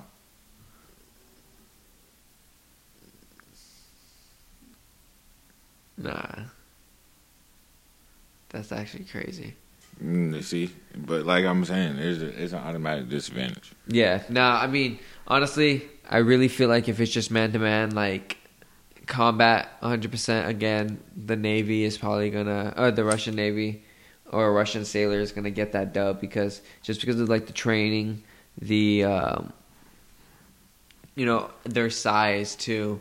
And then, I mean, in your I mean, experience, do you think like you said, it'll just be from past experience, and objectively, y'all don't really learn how to or y'all don't have that combat training, right? Nope. So what are you leaning to? What do you mean? So who do you think is gonna win that? I told you, Russian. 10 out of 10. 10 out of 10? 10 out of 10. Damn, you don't think? I'm not giving S1 because I'm gonna tell you though. You know what I'm saying? Our physical requirements aren't that high. Yeah.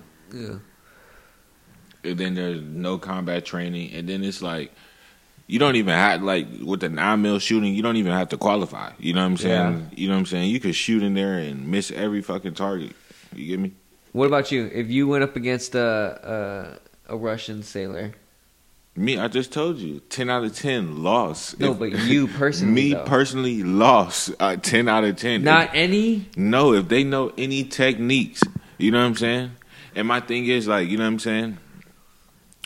I've been in fights before, you know what I'm saying? Fights, you know what I'm saying? I'm not, you know what I'm saying? Most Americans aren't built for a long fight, you know what I'm saying? Yeah. I'm not trained like John, you know what I'm saying? I'm not a combat specialist trained, you know what I'm saying, to be fighting 5 minutes at a time, you know? Yeah. My stamina is not like that. Damn, shit. So, honestly, I don't even feel like I won, man. A Russian won right there. They gave me that point. That's crazy. Yeah, 100%. I mean, I don't know. I feel like there's got to be one Navy officer. I mean, granted, you know what I'm saying. There's people that work out all the time, all that stuff. You but know that's what I'm saying? different, physically though. fit. You know what I'm saying. But at the end of the day, though, you know what I'm saying. Being physically fit don't matter. You know what I'm saying. When the guy is also physically fit, but physically combated and trained with, you know what I'm saying, techniques that you don't, you know what I'm saying, you don't know. Granted, I know people that in the Navy that fought, you know what I'm saying, they did you know what I'm saying, MMA fights on the side, people that did Taekwondo, stuff like that. They may be better suited for it, you know what I'm saying, but we're talking about average, you know what I'm saying, average sailor run into, you know what I'm saying, the average Russian Navy sailor, you get me? And it's a complete, you know what I'm saying, 100%. difference.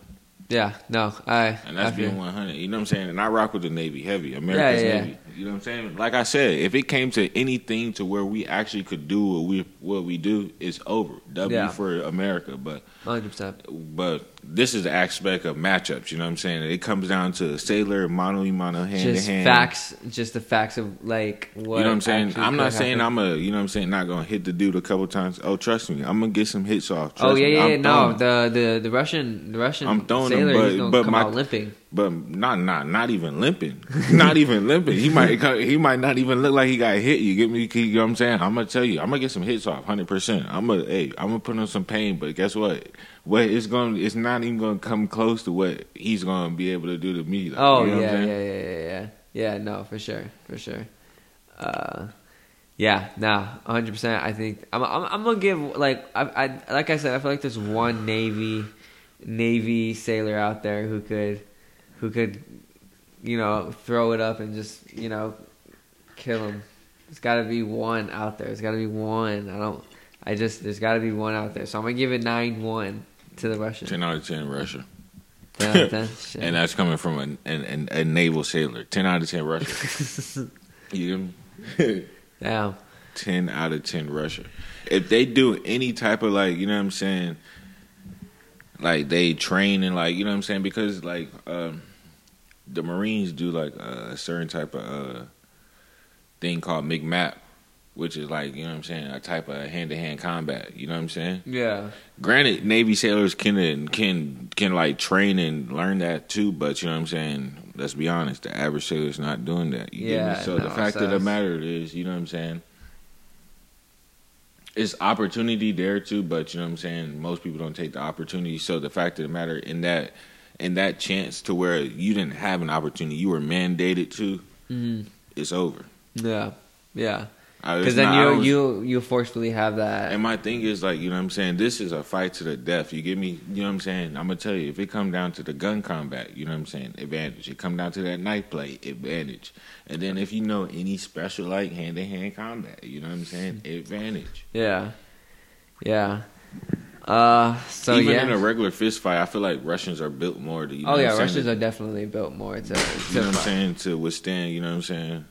No, yeah, they're definitely built to withstand and like. I'm gonna tell you, bro. America, you know what I'm saying. We're a fragile people. Oh, definitely. Hey, when we're hurt, hey, we give up. You get me? 100%. Nah, that Russian video that we saw, the training. Yeah, nah, that's just like crazy. That takes a lot. You know, that takes a lot. So now me and Marco 1-1. And I think the next one we should do are the special ops, the special operations. So the special ops that I got was the Marcos India, or also known as the Marine Commandos. They began February 1987, and they're still on to this day. And some of the responsibilities of Marcos are providing support to amphibious operations, which are a type of offensive military operations that today uses naval ships to project ground and air power onto hostile and potentially hostile shore at designated landing beach. Special surveillance and reconnaissance operations. Clandestine operations inside hostile territory, including diving operations and raids, and then counterterrorism operations. And then their primary tasks are air assault, airborne force, amphibious warfare, close protection, close quarters combat, counterterrorism, direct action, hostage rescue, special operation, unconventional warfare, underwater demolition. And then their motto is the few, the fearless. And then I've been doing all the mottos, and then this one is probably like the coolest one. The few, the fearless. Like, that's like so cool. So their training is that all Marcos personnel are selected from the Indian Navy when they're in their early 20s, and they have to go through a strict selection process. Training is also a continuous process, and then the American and British Special Forces assisted in setting up the initial training program, which now consists of a 7.5 to 8 month course for new recruits. The training regimen includes airborne operations, combat diving courses, counterterrorism, anti-hijacking, anti-piracy operations, direct action, infiltration, exfiltration tactics, and special reconnaissance and unconventional warfare. The pre-training selection process is made up of 2 parts. Indian Navy personnel who want to join Marcos must undergo a 3-day physical fitness and aptitude test. Which within this process, 80% of the applicants are screened out. A further screening process known as Hell's Week is similar to the U.S. Navy SEALs Hell Week. This involves a high degree of physical exercise and sleep deprivation. After the process, actual training begins. So that's not even like the actual training. That's just to get in, you know. Around 80 and 85% of the volunteers who enroll fail to fully qualify as Marcos. The Marcos are trained in every kind of weapon and instrument, including knives, crossbows, sniper rifles, handguns, assault rifles, submachine guns, and bare hands. Being divers, they can reach hostile shores swimming underwater. So their further training includes open and closed circuit diving, basic commando skills including advanced weapon skills, demolitions, endurance training, and martial arts, airborne training, intelligence training, operations of submersible craft, offshore operations, counterterrorism operations, operations from submarines, skydiving, various special skills such as language training, insertion methods, etc., and then explosive ordnance disposal techniques. So that's Marco's. Sounds pretty similar to the one I got. Which one did you get? So I chose the Navy SEALs. Ah. Which is, you know what I'm saying? This is actually a good battle, you know? Okay. Yeah. Because I want to hear about the Navy SEALs. So the Navy SEALs is the United States Navy Sea, Air, and Land teams, commonly known as the Navy SEALs. This is the U.S. Navy's primary special operations force and the component of the Naval Special Warfare Command. So the Navy actually has way more like special commands. You know what I'm saying? This is just one of them. But they were founded January 1st, 1962 in San Diego, California. Their motto is, "The only easy day was yesterday, or it pays to be a winner." Yeah, that only easy day was yesterday is pretty fire. That is pretty fire. So they've been active for 61 years. They have a base out in California, Coronado, and the branch is obviously the Navy. Their nicknames consist of Frogmen, the teams, the men with greed faces. So boom. The average member of a United States Navy SEALs team spends over a year in a series of formal training environments before being awarded Special Warfare Operator naval rating. Navy enlisted classification, a combat swimmer, or in the case of commissioned naval officers, the designation 113X Special Warfare Officer. All Navy SEALs must attend a graduate from their rating 24-week A school known as BUDS, which is Basic Underwater Demolition, which I was telling you about. Like when I was at boot camp, you would see all these people doing like all this training in the water with the bricks going up and down, being tied up, rescue, trying to save people, all that, you know? Yeah, that's crazy. Then they also have to go to a basic parachutist course, which is 26 weeks. And that is called the SEAL Qualification Training Program. Okay, so all sailors entering the SEAL training pipeline they have to be chosen by the Naval Special Warfare Command and attend a 6-month SEAL Specific Special Operations Tactical Medical course in Mississippi. Then once you do that and you graduate from there, once outside formal school environment, you'll enter a team, and then in 18 months of training interceded with leave and off time, and it's 6 months of a deployment. So, like, you know what I'm saying? It's like you're home for a certain amount of time, then you're gone for a certain amount of time. Type ordeal. It kind of like switches off a little bit. Mm-hmm. So I'm gonna give you like some of the details. So it's completely voluntary to be, you know what I'm saying, to join the Navy SEALs, you know. Yeah. So you got to be 18 to 29 years old. You can be male or female. I'm going to discuss the females a little bit later. And first off, you got to be 18 to 29 years old, and you have to be in the U.S. Navy. Occasionally, personnel from foreign armed force allies with the United States have been invited to train with BUDS. So, you know what I'm saying? You could come from foreign, like, militaries to become a Navy SEAL, too. Oh, okay.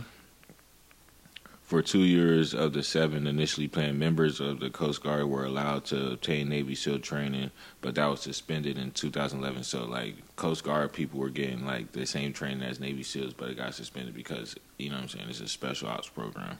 Oh, damn, that kind of sucks. So you can get a waiver at 17 to join, but, you know what I'm saying, that's like you got to get your parents.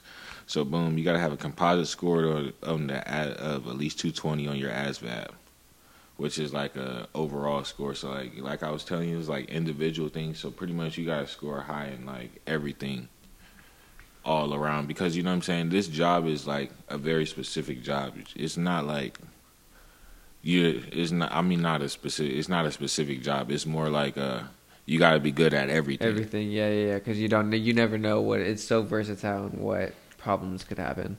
You gotta have 20/70 vision in one eye at least, and it has to be correctable to 20/25 to be able to pass the SEAL physical screening test. That's wild.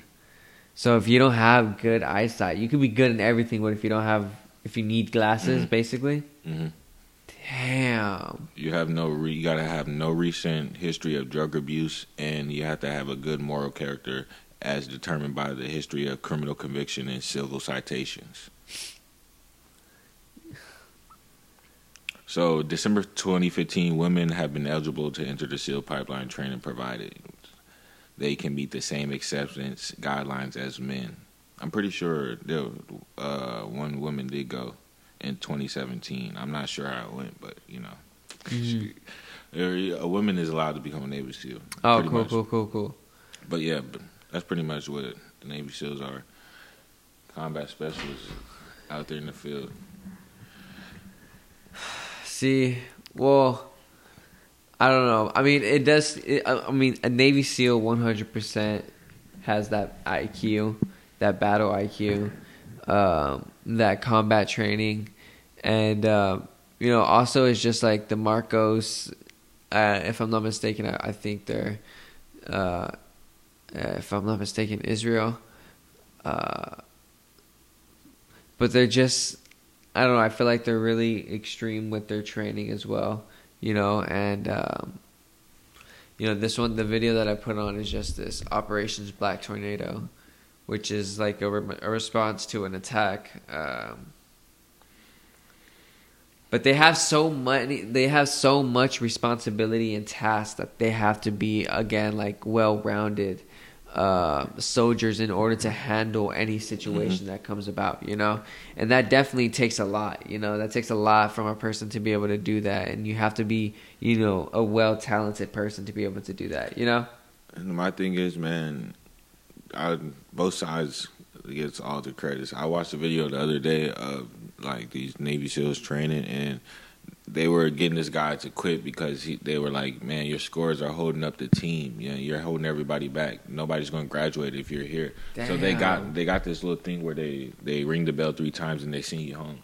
So he's sitting at the bell, and in my head it's like, is it a mental test to see if you really want to be here, or do they really want you gone? You know what I'm saying? It's not just the physical, you know what I'm saying? It's the mental strain too, because it's like, I don't know if it was more so were they testing them mentally, or were they just really like, yo, we don't want you. Like, yo, you're trash, you know? Yeah.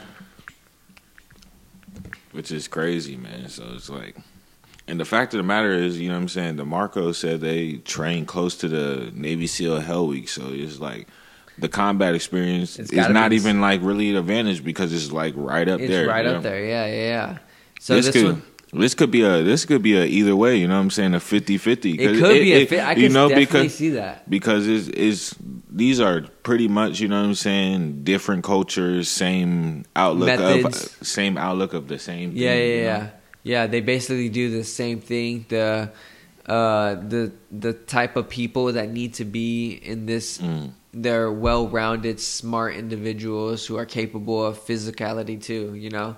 Pushing yourself beyond, like, you know what I'm saying, like David Goggins. Beyond average, you know. Look at 4 in the morning, 5 in the morning, over here doing push-ups full of mud, you know. Mud. Like, working out. So this is not like, damn, like, this is actually crazy, you know. The Navy SEAL does not play around. It's just like also it's gonna keep up with Marcos, you know. It's gonna keep up with that faction in combat too. It's gonna be a very, very good fight, you know. It's gonna be very good. And I got a story to tell you about, you know what I'm saying, just to like show you like how, like, you know what I'm saying, serious these people are. I have a friend that when I first got in the Navy, I was going, after I got out of boot camp, I went to A school, and I met this guy named Tokars, right? And I'm telling you, he walked around base like he was a god. And I'm like, and we were the same rank. And I'm like, man, how is this guy just like moving around here about guys? So one day we're just like doing this thing called barrack support, where you just clean up the barracks. And I'm asking, I'm like, yo, Tokars, why do they treat you like they treat you? And it turns out he was a bus dropout. So he was going through the training, and he got to a point where like the training was so tough, like he broke his leg. Damn. And they forced him to kick out. They forced him out, but he didn't want to stop. He wanted to keep going. And I'm like, damn. What type of mental fortitude? Like, what does it take to be a person that, you know what I'm saying, to have a broken leg and say, nah, I'm still going to get this done. You know? You could also imagine like how heartbroken you must have been too. Like still like being forced to stop, knowing that he's not going to be able to do it. Like continue. Damn, that's crazy though. Continuously going, like that's wild. That takes a lot. That takes a lot of like willpower too. Wait, yeah, what were we saying before that? Yeah, I totally forgot. But Yeah, I could definitely see it like going either way though. You know? yeah, I mean, I'm pretty cool with the 50 on 50 because like this training is just a lot. You know what I'm saying? You're put to the test to be able to withstand anything. Yeah, it's like unstoppable force meets unmovable object. You know? Yeah. 100%. It's definitely gonna be one of them's gonna come out limping, damn near crawling. Exactly. You know what I'm saying? And it's not even gonna be like fight. it's gonna be like a respectable, like, you know what I'm saying, like you are a fine soldier. You know what I'm saying? Yeah. Type ordeal. You know what I'm saying? Like it's more so bringing light to, like, you know what I'm saying, like. Although we do have a lot of advantages in America, you know what I'm saying, there's capability to do what we do around the world. Oh, yeah, for sure. Maybe not at the speed as we do it and the efficiency, but it's just like, it's not like we're far. Like, most people are far behind. Mm-hmm. Yeah, see them boys. That's like the coldest stuff, though, you know what I'm saying, when they pop out the water. That is really cool. That is like the coldest stuff ever. The fearless. That's so cool. Let's see, India's cold with it. I would have never thought, and it's just some cool information that I know now. I know that Marcos India is a code as special operations team. Mm-hmm. See, the thing with them that I feel like is a good advantage. I don't know about an advantage because this looks. I would believe that this is a Navy SEAL operations. Mm-hmm. Because they're both, I would say, very well trained to be adaptable in any terrain. And my thing is, when you become such an elite person like this, you tend to, you know what I'm saying, not underestimate your opponent. So there will be a mutual respect during the fight. 100%, especially with the knowledge that these like they both have. Exactly. 100%. It would be a great fight. And honestly, I'm honestly voting for like 50-50. Just because I feel like, they're both so similar in almost every way. I think that in combat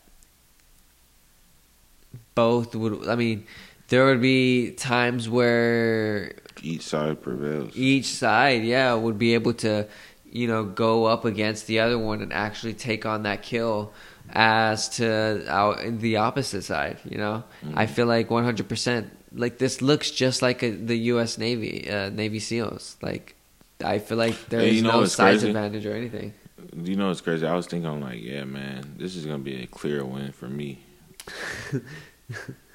I was definitely thinking that. Just like me being, you know what I'm saying? But that's the thing. It brings light onto, you know what I'm saying, the fact that, you know what I'm saying, there's other, you know what I'm saying, agencies with the same capability as, you know what I'm saying, our armed forces. Same capabilities. Like, this is one of those where I would want to watch. I would want to see this fight because, like, it could literally go either way. You never know which way it could go. One slip up from one way, the other one wins the same way the other side. So, like, it's just, look at that. Damn, that's crazy. So what do you say? 50? Yeah, I said 50-50. Yeah. All right, I think we both should get a point for that. So I guess we're both at 2. Let's see the next one. The next one is going to be the intelligence agency. So for the intelligence agency, I actually chose India again. I chose the India RAW, which is the Research and Analysis Wing. So the agency's primary function is to gather foreign intelligence, counterterrorism, counter-proliferation, advising Indian policymakers, and advancing India's foreign strategic interests. It is also involved in the security of India's nuclear program. It was formed in September 21st, 1968, which was 54 years ago, and the motto is, "He who does not observe Dharma is destroyed, while he who follows is meticulously is protected." Their budget is classified, and so the primary mission of RAW includes the intelligence collection via this thing called HUMINT, and then psychological warfare, subversion, sabotage. And RAW maintains active liaison with other agencies and services in various countries. Those agencies include SVR of Russia, Afghanistan's NDS, Israel's Mossad, and Germany's BND, the CIA, and MI6, and have been well known a common interest being Pakistan's nuclear program. RAW has been active in obtaining information and operating through third countries. RAW offices abroad have limited strength and are largely geared to the collection of military, economic, scientific, and political intelligence. RAW monitors the activities of certain organizations abroad only insofar as they relate to their involvement with narco-terrorist elements and smuggling arms, ammunition, explosives, etc. into India. It does not monitor the activities of criminal elements abroad, which are mainly confined to normal smuggling without any link to terrorist elements. And then their training consists of like officials being sent to various places across the country and the world for rigorous training, including countries like United States, United Kingdom, and Israel. The trainees receive an exhausting training in the art of self-defense, mainly Krav Maga and the use of technical espionage devices. Initially, RAW used to hire people only from Intelligence Bureau, Indian Police Services, and Indian military or revenue departments. However, being recruited in the research and analysis wing now is comparatively a lot simpler than before. They have even started picking up students from universities. Training for RAW generally lasts for a couple of years. There's a basic training and there's an advanced training. So the basic training lasts no longer than 10 days, where the trainees are familiarized with the real world of intelligence and espionage, financial and economic analysis, space technology, information security, energy security, and scientific knowledge is given to the trainees. The recruit is made to specialize in a foreign language and are introduced to geostrategic analysis. Case studies of other agencies like CIA, KGB, ISI, Mossad, and MI6 are presented for study. The inductee is also taught that intelligence organizations do not identify who is a friend and who is a foe. The country's foreign policy does. After completing basic training, the recruit is sent to the FIB, which is a Field Intelligence Bureau. His or her training here lasts for 1 to 2 years, which are given first-hand experience of what it was to be out in the figurative code conducting clandestine operations. During night exercises under realistic conditions, he or she is taught infiltration and exfiltration. They are also taught how to avoid capture and, if caught, how to face interrogation. He or she learns the art of reconnoiter, making contacts, and the numerous skills of operating an intelligence mission. At the end of the field training, the new recruit is brought back to the school for final polishing. And that is the Raw Intelligence Agency.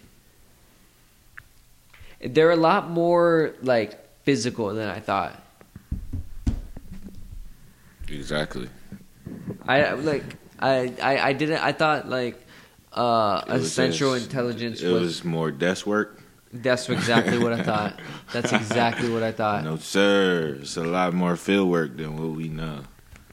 Do you know a lot about like intelligence agencies and whatnot? I mean, I watch TV shows and stuff, so it's like, you know what I'm saying? It's not really in the know. It's more so just like what we can infer from, you know, it's like what we see. Yeah. Yeah.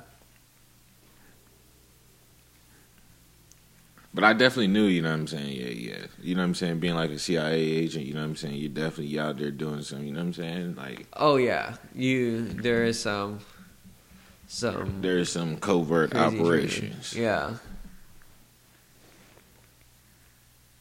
All right, bro. Which one did you get?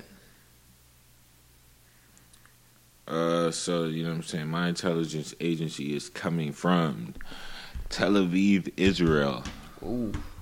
And it is the Mossad. The Mossad is responsible for intelligence collections, covert operations, and counterterrorism.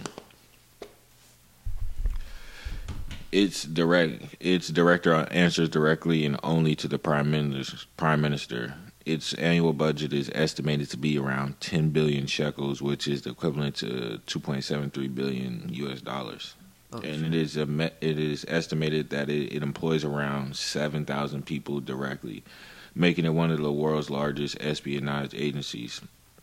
Unlike other security bodies, such as the Israel Defense Forces and the Israel Security Agency, its purpose, objectives, roles, missions, powers, and budgets have not been defined in any law. They were founded in December 13th, 1949, 73 years ago.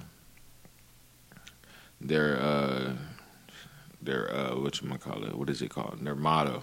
I almost forgot what that was. Where no counsel is, the people fall, but in the multitude of counselors there is safety. So they have different special units. I just chose two. I think it's like 8 different departments, but I just chose 2. One is called the Masada. The Masada is a unit responsible for attacking the enemy. Masada runs small units of combatants who missions include assassinations and sabotage. Oh shit. And then I have another group which is called the Kedan. The Kedan is a unit which belongs to the Caesarea department, one of the Mossad's 8 departments. It is described by Yaakov Katz as an elite group of expert assassins who operate under the Caesarea branch of the espionage organization. Not much is known about the unit, details on which are some of the most closely guarded by the Israeli intelligence community. So it's a lot. I'm telling you, the Mossad is a lot we don't even know about because they move with so secrecy.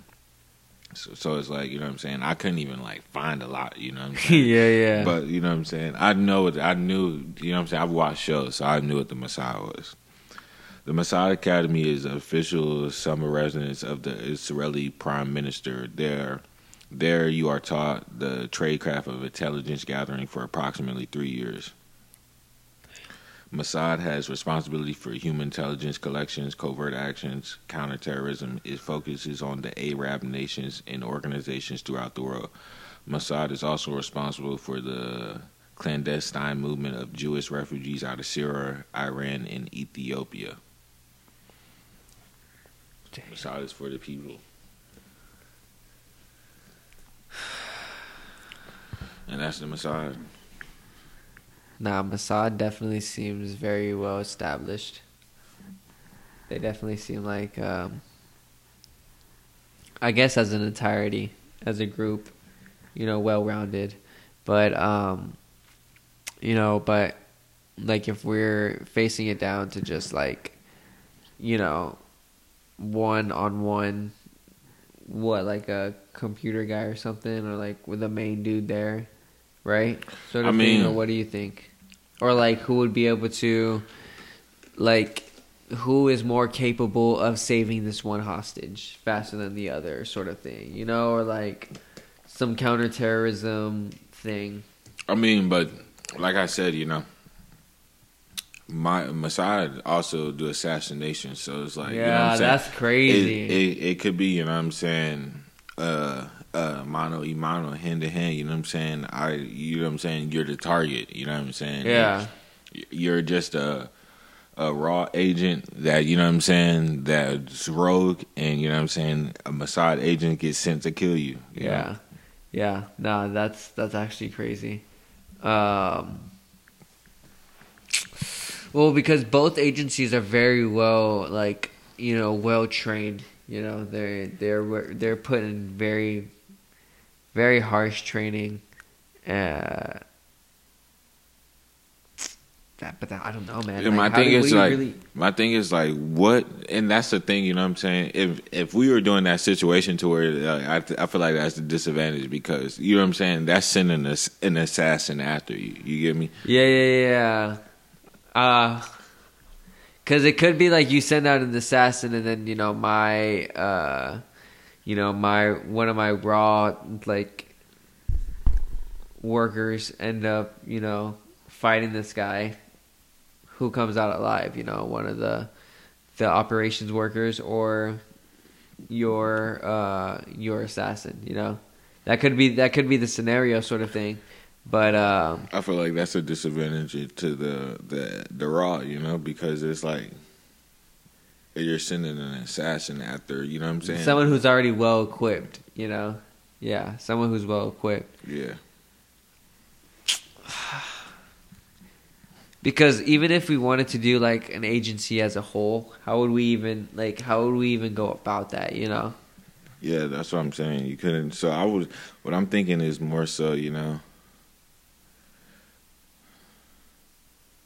we create a hypothetical problem, you know what I'm saying, between the two. And, you know what I'm saying, they send an agent out, 2 field agents from each organization, you know what I'm saying, to get intel, I guess, and they cross paths, you know what I'm saying? Yeah. And in order to get the intel back to your agency, you got to finish my agent, vice versa, you know what I'm saying? If I want to get the intel back, I got to finish the Indian Raw agent. Oh, okay. So like still having that combat. Yeah, so both sides have that combat experience, Yeah.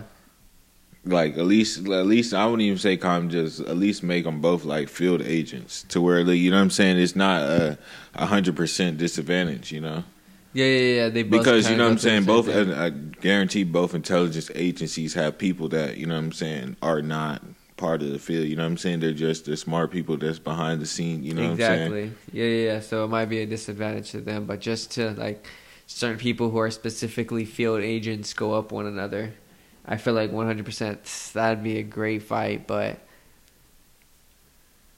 for some reason I feel like the research and analysis wing, like their training is a little bit more harsh.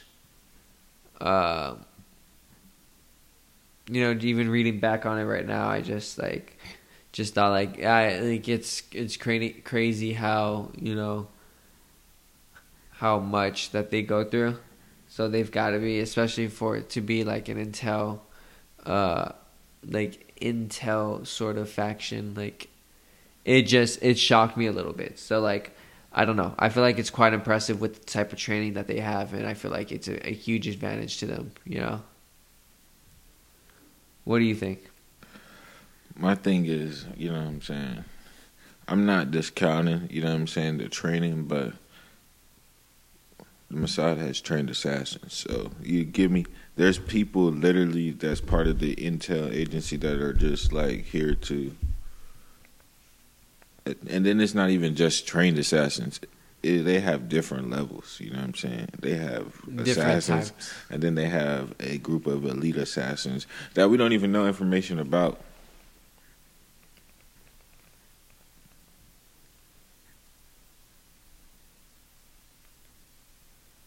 Yeah, there's not even really anything on it.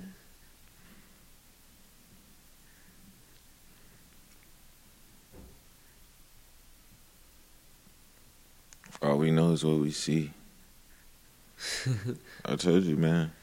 Yeah, But then again, it's like even with the information you got on Raw, you know what I'm saying, that's only just like the surface level of what Raw actually is. You know what I'm saying? Yeah, for sure. No, most definitely. I'm pretty sure they have like, you know what I'm quite a saying? bit. Because you know what I'm saying. Even though you know what I'm saying, I'm underestimating them right now. I'm not gonna cap. I'm underestimating them. But the fact of the matter is, they have probably do this. You know what I'm saying? This is another like instance to where, you know what I'm saying, this is an even battle. You know, another even battle. So it's like, it's hard to say who has the advantage, you know. But I will say that like having trained assassins is crazy. Having trained assassins is crazy. It is crazy, especially for like a central intelligence. Well, I guess not, because I don't know much about the CIA or anything like that. But No, that's actually really crazy for them to have trained assassins, and that might be the thing that actually gives them the upper hand, to be able to have those trained assassins. And I didn't hear anything about that on the Raw, so that's one thing about the Mossad where I didn't even know about, which is one huge advantage to them.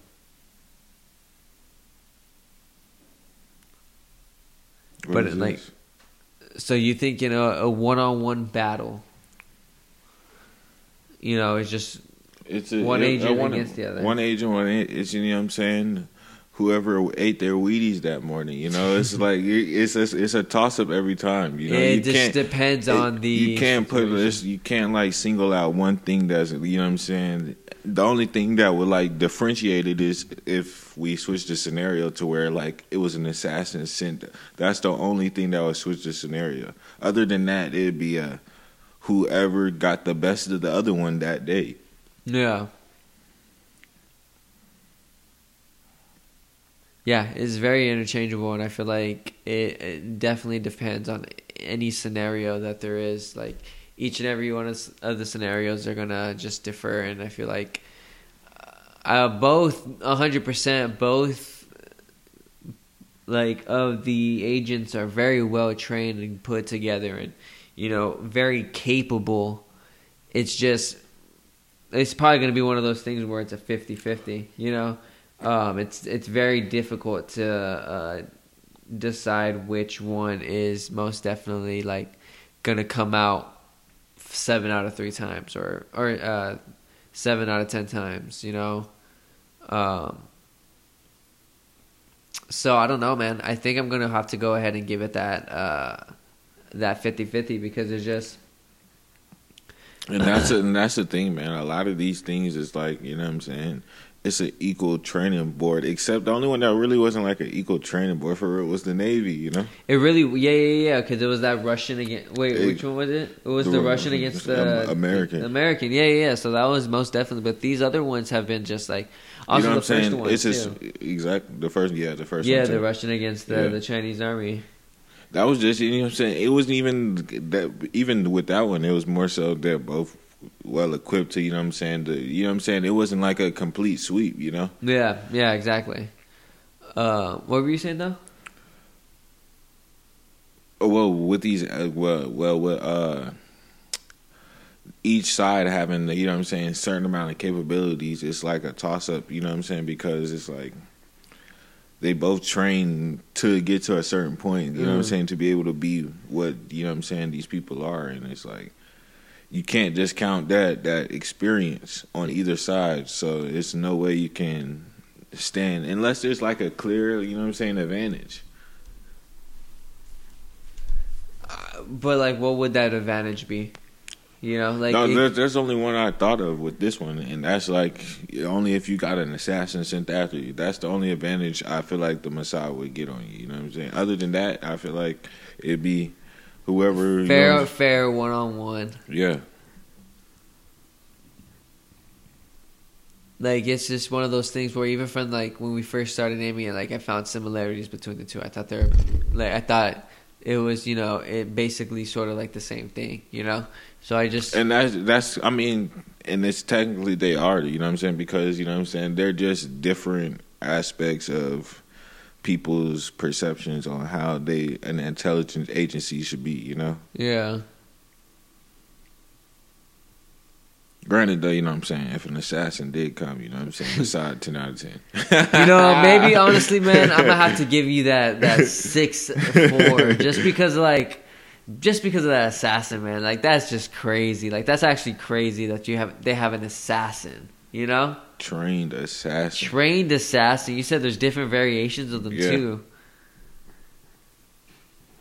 So no, most definitely, I'm probably gonna have to give you that point just because just because you have that attribute of having those assassins and having different variations of those assassins is just super crazy to me, and I'm gonna have to give you that one, bro, because that's pretty fire.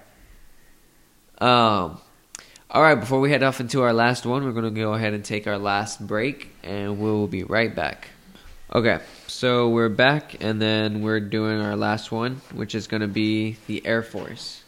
So, The one I chose is the Chinese Air Force, which is also known as the People's Liberation Army Air Force. It was formed in November 11th of 1949, 73 years ago. And their role is aerial warfare, airborne warfare, and air defense. Their size is 400,000 active personnel and 4,000 plus aircraft. Their motto is serve the people. And then their mission is the main role was to support the army by achieving air superiority using fighters, radar, and ground-based weapons. The Chinese Air Force first faced combat in the Korean War against the United States using primarily the Mikoyan-Gurevich MiG-15 fighter aircraft. Aircraft provided by the Soviet Union, actually, which also assisted with the expansion of the Chinese aerospace industry. The changes in the organization of the Chinese Air Force followed by modernization programs in the 1990s and increased technology development in the 21st century, which created the J-20 stealth multi-role fighter, the first of its kind, which is also known as the Mighty Dragon, with precision strike capabilities. The People's Liberation Army Air Force operates a large and varied fleet of 4,000 aircraft, of which around 2,300 are combat aircraft, which consist of fighter, attack, and bombers. China has the second largest active combat aircraft fleet and the third largest total aircraft fleet in the world. Combat pilots acquire an average of 100 to 150 hours of flying per year. The People's Liberation Army Air Force operates a multi-layered integrated air defense system combining radar stations, electronic warfare systems, early warning and surveillance zones, and air missile defense systems of various ranges. Their training consists of has to put place in a realistic new curriculum that for the first time encourages pilots to think and act independently in the most stressful situations. The changes could signal the end of the Chinese Air Force's self-described nanny-style training system. The flight academies send student pilots into the air even during bad weather, resulting in poor visibility. The practice of illuminating runways with spotlights during the night training ended. So that's sort of like kind of the only thing that I got on the training, just because, again, I couldn't find much of the Air Force sort of thing. But that was like the closest thing, making them jump down into harsh weathers, you know. And I see that they're kind of pushing out that individuality within the Chinese Air Force, you know. And that's my thing, but you know what I'm saying? And that's the thing about the Air Force. There's more aspects to the Air Force than just being a pilot, you know. So it's like, well, it depends on who are we sending out to the battle, you know, because yeah. And like also like what are we sending out? Like, so is it gonna be a person? Like, is it gonna be just like one of the fighter pilots or something, or like what do you think it's gonna be? Like a jet? You know, because I mean the China Air Force did come out with that J-20, which is like a really stealth, you know, well precise shot with good capabilities. So I feel like it could really do some damage. I mean, it's like in this thing in the matchups, you know what I'm saying, I was thinking, you know what I'm saying, more so hand to hand, but and I'm pretty sure in both our cases there's, I mean, the Air Force I chose, they do like, you know what I'm saying, rifle training, I believe, but like, yeah, if it's you know hand to hand, it's just like there's not much combat in that. Even like you know what I'm saying, pilot, you know what I'm saying, I'm pretty sure there's some type of combat training there, but it's not like to the point to where, you know. Yeah. Also, you know what? That's pretty fine with me too. Like the fact that we didn't have much of that combat, because 100%, I'm 100% down that for like another, like a part 2 of this with like more factions like the Marines or like whatever the Green Berets are, or whatever, like all those different other types of factions and stuff. And 100% they have combat videos, they have things to actually go off of and whatnot, but still I feel like this was pretty cool. And like I said, I didn't really know much about any sort of military or anything, so it was pretty cool to be able to see how different branches work in other parts of the world. I definitely agree. Yeah. But which one did you do yours yet? No, I got you. So I chose the Royal Air Force, which is the Air Force of the United Kingdom. Oh, okay. You know what I'm saying? Because I didn't want to do a United States Air Force because you know what I'm saying. I'm pretty sure like they got the latest jets. You know what I'm saying? Yeah. OD capabilities. You know? Yeah. But yeah, so the Royal Air Force. You know what I'm saying? It is the United Kingdom's aerial warfare and space force. It was formed towards the end of the First World War, 1st of April 1918, becoming the first independent air force in the world. By regrouping the Royal Flying Corps in the Royal Naval Air Service, following the Allied victory over the Central Powers in 1918, the Royal Air Force emerged as the largest air force in the world at that time. Since its transformation, the Royal Air Force has been taking a significant role in the British military history. In particular, it played a large part in the Second World War, where it fought its most famous campaign, the Battle of Britain. So, boom, you know, it's an Air Force. They do aerial warfare, United Kingdom, 33,200 active personnel, 1,940 Royal Auxiliary Air Force, and 3,300 reserve personnel. So their chief of commander is obviously whoever is ruling, which it says right here, King Charles III, but I'm not sure if that's I'm not sure if that's right. I think he's alive. I'm not too sure. I'm not sure. You know what I'm saying? So they got attack aircraft, which consists of MQ-9A Reapers, fighter aircraft, which is Typhoon FGR-4. They got multi-role helicopters. They got the training helicopters, reconnaissance helicopters, training aircraft, transport aircraft, tanker aircraft. So the Royal Air Force mission is to support objectives of the British Ministry of Defence, which are to provide capabilities needed to ensure security and defence of the United Kingdom and overseas territories, including against terrorism, to support the government's foreign policy. Boom, boom, boom. So the Air Force maintains an operational fleet of various types of aircraft, mainly fixed-wing aircraft, which is like what the United States use, like F-18s, kind of, sort of. Yeah. But yeah, these aircraft have these roles right here. They do fighter and strike, airborne, early warning and control, intelligence, surveillance, target acquisition and reconnaissance, signal intelligence, maritime patrol, air-to-air refueling, strategic and tactical transport. And let me talk a little bit about the training. I'm gonna tell you about, because you know what I'm saying. This is just like, you know, because it's like I was telling you earlier. It's just like me going to boot camp, you know. Yeah. It's just like sort of like the basics of it. So pretty much it's a 10-week basic training course. And week 1, recruits arrive and they pretty much get assessed of how the livings. They get like basic like military aspects, introduced to like marching, drilling, and like, you know what I'm saying, the code of conduct of how, you know what I'm saying, the Royal Air Force is. And week 2, they develop certain skills. With the addition of low ropes and time, and it's a time of reflection for them. Yeah. Over the next few weeks, the recruits take to the range and they focus on force protection training with rifles. Week 6 and 7, they do additional first aid and chemical, biological, radiological, nuclear training.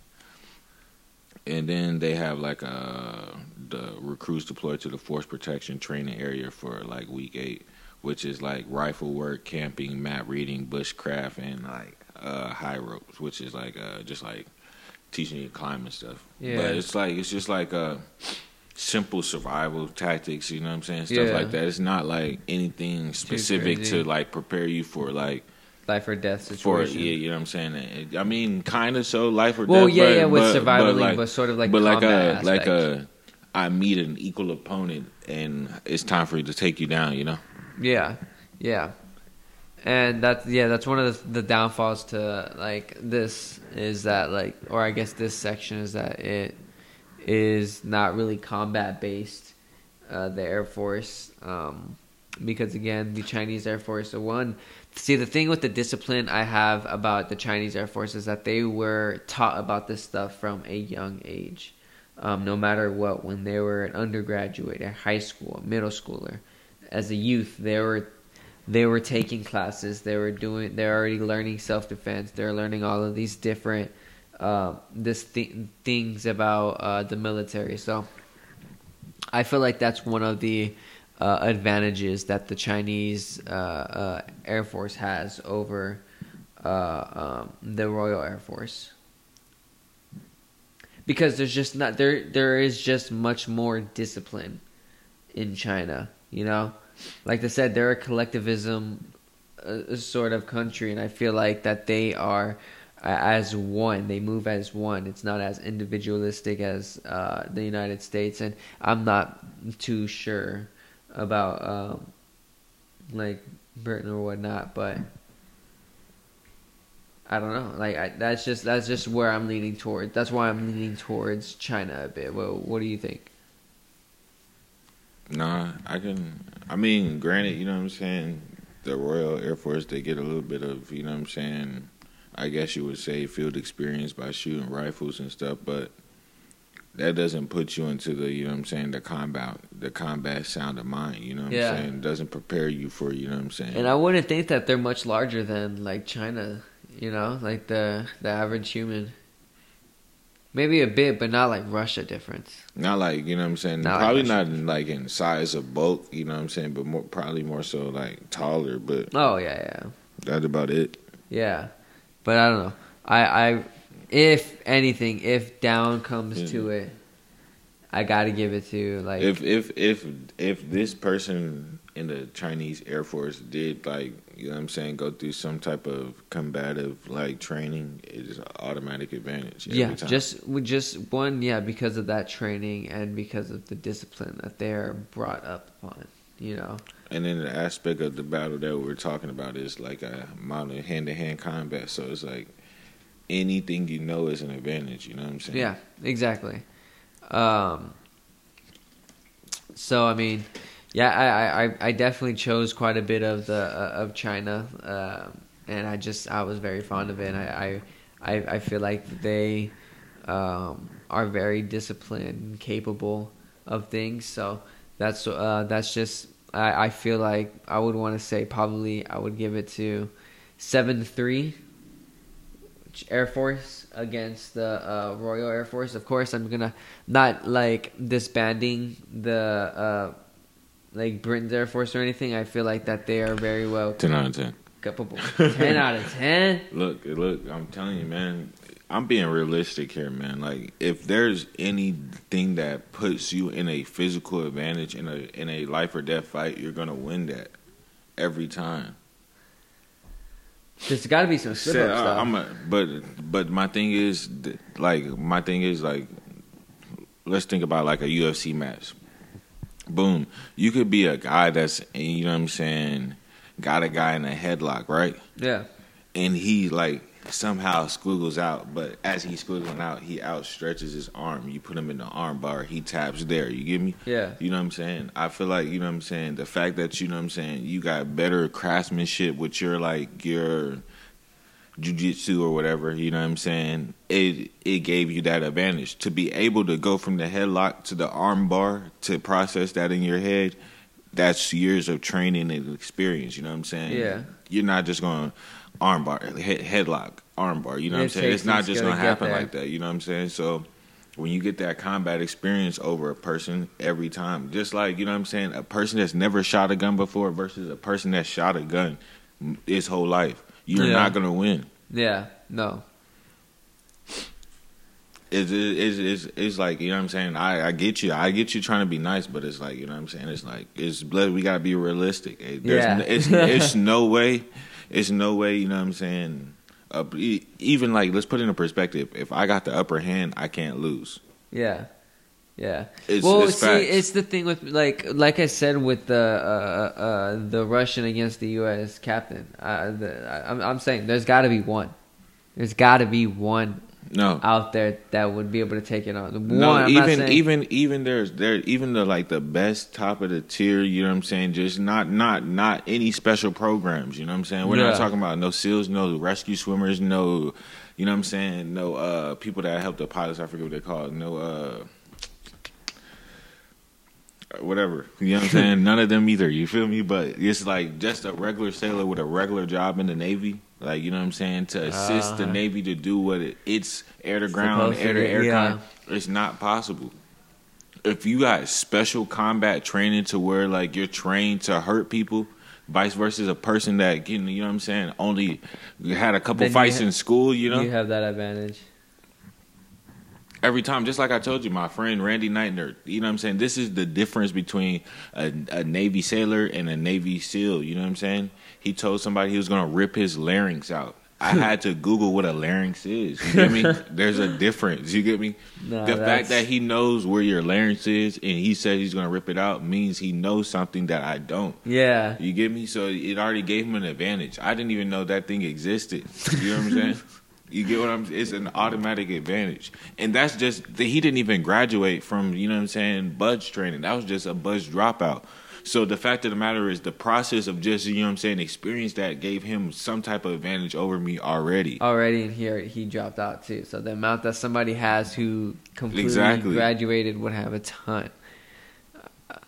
You get what I'm saying? Yeah. No, I mean, I get, it could be a 10-0. It could be 10 out of 10 for sure, the Chinese Air Force. And it's no disrespect, you know what I'm saying? Because, like, you know what I'm saying? If it's in different terms, you put in the aspects of what these branches are supposed to do, you know what I'm saying? The fight is more so a different story, you know what I'm saying? It could be more of a 50-50, 6-4, 7-3, you know? Yeah, for sure. But the fact of the matter is, it's not that. It's a hand-to-hand combat. You need to have some training, some EXP. You got to have XP under your belt. If you don't have no XP, guess what? 100%.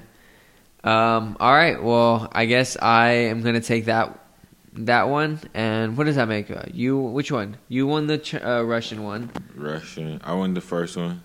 I won the second one. We tied the third. So with 2. And then I won the last one because you gave me the 6-4. Oh, I did give you that one. And then I won this one. So we just tied. Oh, okay. So we tied on this one. That was a pretty interesting one, honestly. That was pretty cool. We definitely have to do another one, honestly. But do you have your fact of the day? I got you. So the Air Force was part of the Army until 1946. So until 1947, the Air Force was the Army Air Corps. The National Security Act of 1947 turned it into its own separate branch of the armed forces. Oh, damn. So it was like just one, which was that? Oh, that's pretty cool. That's probably why, you know what I'm saying, I was telling you earlier, like, people be like, how's the Army? Yeah. And I'm in the Navy. Oh, man. Okay, so my fact of the day is that snakes can predict earthquakes. They can sense earthquakes from as far as 75 miles away and from also 5 days before it actually occurs. So when they sense an earthquake, they often leave their nest even if the temperature is too cold. But before we exit, we're going to go ahead and do our current events. So researchers have discovered a new planet with 2 moons using the James Webb Telescope with clear detections of water, methane, and carbon monoxide. Creators of God of War are in talks of making a Teenage Mutant Ninja Turtle video game based on the comic run The Last Ronin.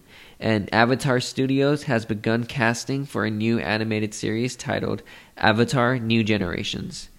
And Marco, man, I really want to thank you for coming on to this podcast. And it's always a pleasure. Hey, man, another great episode. But hey, before I let you go, man, that like 2 moons with like water, methane, and carbon monoxide, or a planet, like damn, there's got to be something out there. Like, you know, like the James Webb Telescope is probably one of like the best things, that's best creations, because we're just discovering so much. And it's so cool. Like, there's got to be life out there. 100%. Like, in the next 20, 30 years, we're going to meet some aliens. What happens, dude? What happens when you discover these planets, you visit them, and it's nothing? What if we're, like, the only thing out there? How would that change? That would be definitely crazy. That would be a mystery. Like, why us then? You know? Yeah, There would got to like, be some sort of how? purpose, or like why. There would have to be definitely a higher being. But I don't know. I don't know. That's such a big question to ask. You know, it's a scary question to ask. But yeah, man. I thank you for coming out, man. It was a pleasure. Another pleasure. Another great episode. And I want to thank you all for coming in and listening to this episode. And if you can leave a like and a quick follow, and if you enjoyed this episode, go ahead and send an email to allaboutnothing21@gmail.com to tell us any topics that you'd like to listen to. Again, that's allaboutnothing21@gmail.com, and you can go ahead and check out my brand new Twitch at CJAYY99. Again, that's CJAYY99. And once again, don't forget to treat someone with kindness. Thank you.